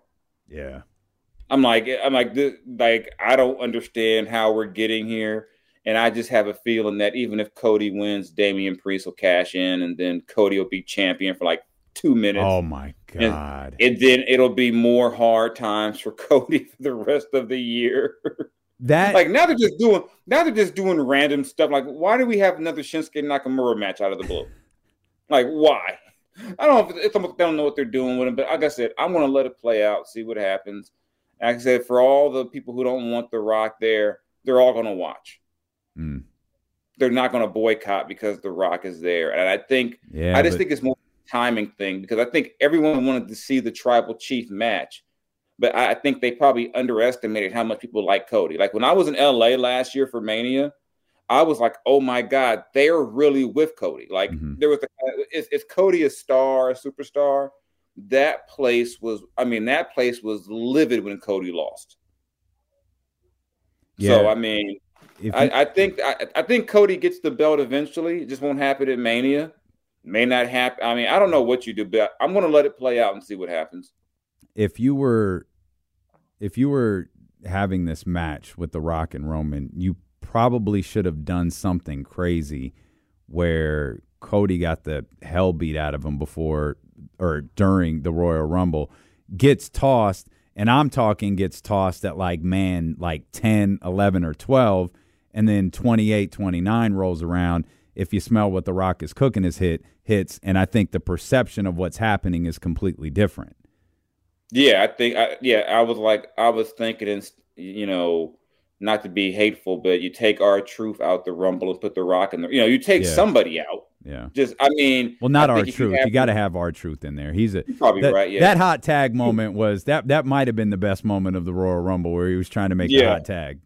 Yeah, between that and he hears 24 and he comes out. That guy's a legend. For the Women's Royal Rumble, yeah. He hasn't aged like in 25 years either. I still think my favorite one is when he took the ladder into the Royal Rumble and tried to climb because he thought it was like a Money in the Bank ladder match, but it was the Royal Rumble. That's one of my favorite. Yeah, I retract what I said. Keep R-Truth in, but I'm like I just think.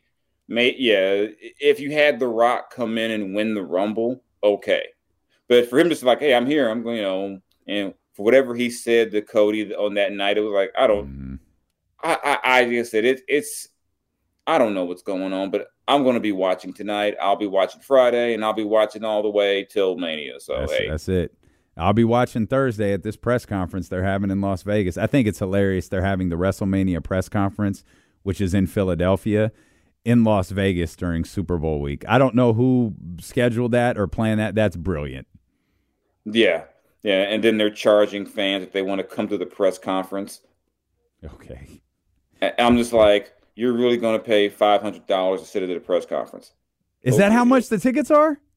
I saw one that was like there's like a VIP and there's like a regular one. Like one of them, you get to sit up front at the press conference, and you get like a cocktail party afterwards with some WWE superstars or whatever. Yeah, unless that WWE superstar is named Dwayne, I'll take a hard pass on that. I'll just watch on TV. That's insane. Yeah. But I mean, if I guess, considering how much Super Bowl tickets are, maybe people think that's a bargain. Well, it's only $500 to meet, probably have Cody do that as well. Who knows? Make Cody do everything. He's the new Miz. You just got to make all of the appearances. Well, speaking of Vegas, who you got this weekend? Are you invested at all in what's happening in your home team stadium? I'm not invested per se, but I have a problem going. Like I said before, it's hard to bet against Mahomes, and I don't like the way the Niners' defense has looked in the playoffs. I just don't like the way their defense has looked. I mean, I think if they played a competent quarterback against, if Jordan Love doesn't just, I don't know what the hell he was doing, didn't Green Bay go to the fourth quarter without punting? Yeah. Or something great. Yeah. I mean, have not liked the way their defense is looking. I think when they lost their safety to the ACL, I don't think people are talking about what that did to them enough. And I think it's hard for me to go to say Mahomes is going to lose a big game unless, like it was against Tampa, his whole O-line is decimated. Mm-hmm. And even though the one tackle, the Taylor gets a penalty every time he steps on, every series, I think if the trend continues where Bosa doesn't get holding calls, I mean, Taylor might have a chance. And it's hard for me to go against Mahomes. I mean, I thought the Ravens would get him, and he came in, boom, boom, Kelsey touchdown. We're going to set the 10. Pacheco's running the ball well. The Niners have been getting gashed by guys. They were getting gashed, by Detroit. And I mean, they won the game, but let's not forget it took one of the weirdest bounces off the head of a defender, and it's hard for me to go against Mahomes. I know the Niners are the favorite. The Niners have a talented defense, but I don't like the way they've looked the last 2 or 3 games I've seen them play. I don't know if it's the injury in the secondary, what it is, but they've gotten gashed at times lately. There's so much talk about the Chiefs and Patrick Mahomes and that, offense, and how, Tyreek Hill is gone and they've lost different components to that offense. And I think a lot of people slept on until very late in the season that this might be the best defense he's had since his time as the Kansas City starter. With all that said, though, I'm calling Christian McCaffrey as my wild card. And I think if he has a couple of those plays, I think the 49ers might get this one. I think the Niners have to get up early. I think they got to get up early, because if they get up early, they can go at that run defense. Well, it certainly doesn't seem like they could do what they get against Detroit or Green Bay. Oh, they do that, it's over. It's over. They fall behind 10, 14, nothing. Now you've got to pass. And like I said, the Chiefs, the area the Chiefs have been vulnerable to a lot of teams has been their run defense. Mm-hmm. And if you're down 14-0 in the first half, you might have to abandon the run a little bit. And then, and I think that plays into what Kansas City will want, because Kansas City's got their defense is really good. So I think if the Niners fall behind, I don't think they'll be as lucky as they were against Green Bay or Detroit. Yeah. You can't spot Patrick Mahomes 14 points and then say, okay, well, we'll just rally now. No, you can't do that. They got to keep it close. You got to keep McCaffrey a factor in the run and the pass. And like I said, and then because I also believe that you don't want to expose Purdy to that pass rush. Mm-hmm. I think that, Spagnuolo gets to, dialing up those crazy things he dials up. I don't think you want to expose him to that. So I think they can run the ball, they can win the game. But I also don't like the fact that, to me, it seems like whenever the run is working, Shanahan goes, you know what? But I got this one play in the back I wanted to try. So let's go ahead and go to these 4 pass plays that I want to really run for no reason at all. Yeah. Hell, if he ran the ball a few years ago, they win a Super Bowl. Oh, will you stop blaming him for that?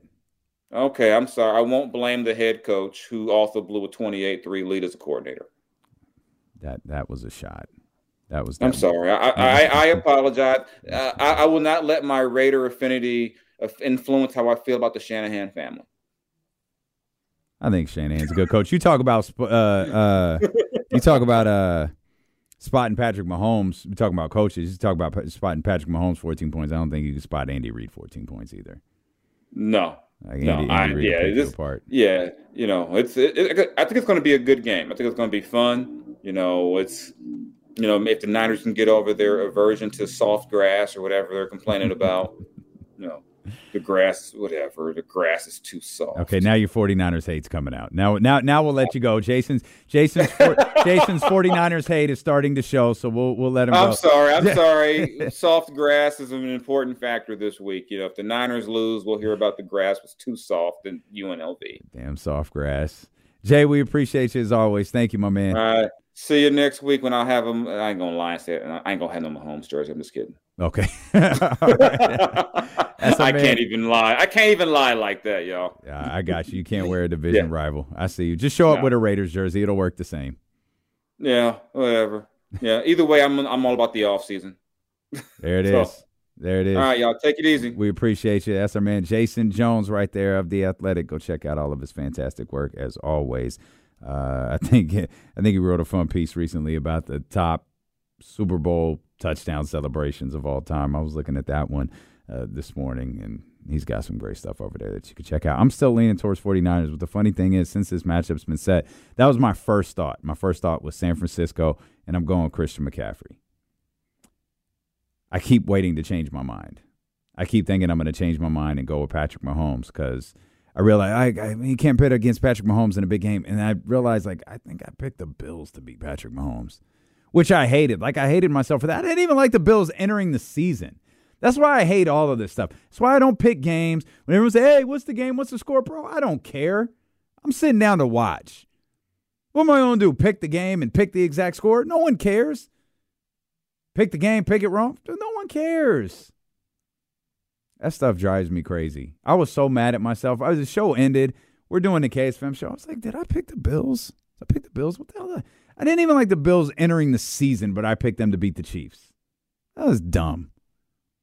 I like Patrick Mahomes. I have a tremendous amount of respect for Patrick Mahomes. But more so, I like Andy Reid. But I don't know. There's just something where it feels like it's also that certain – it's right now. It's right now for San Francisco. Not that Kansas City hasn't been working all year towards this. Yeah, they've been working all year towards this since the last time they won it. And not that there's no sense of urgency when you're trying to win another Super Bowl, but, man, this feels different for San Francisco.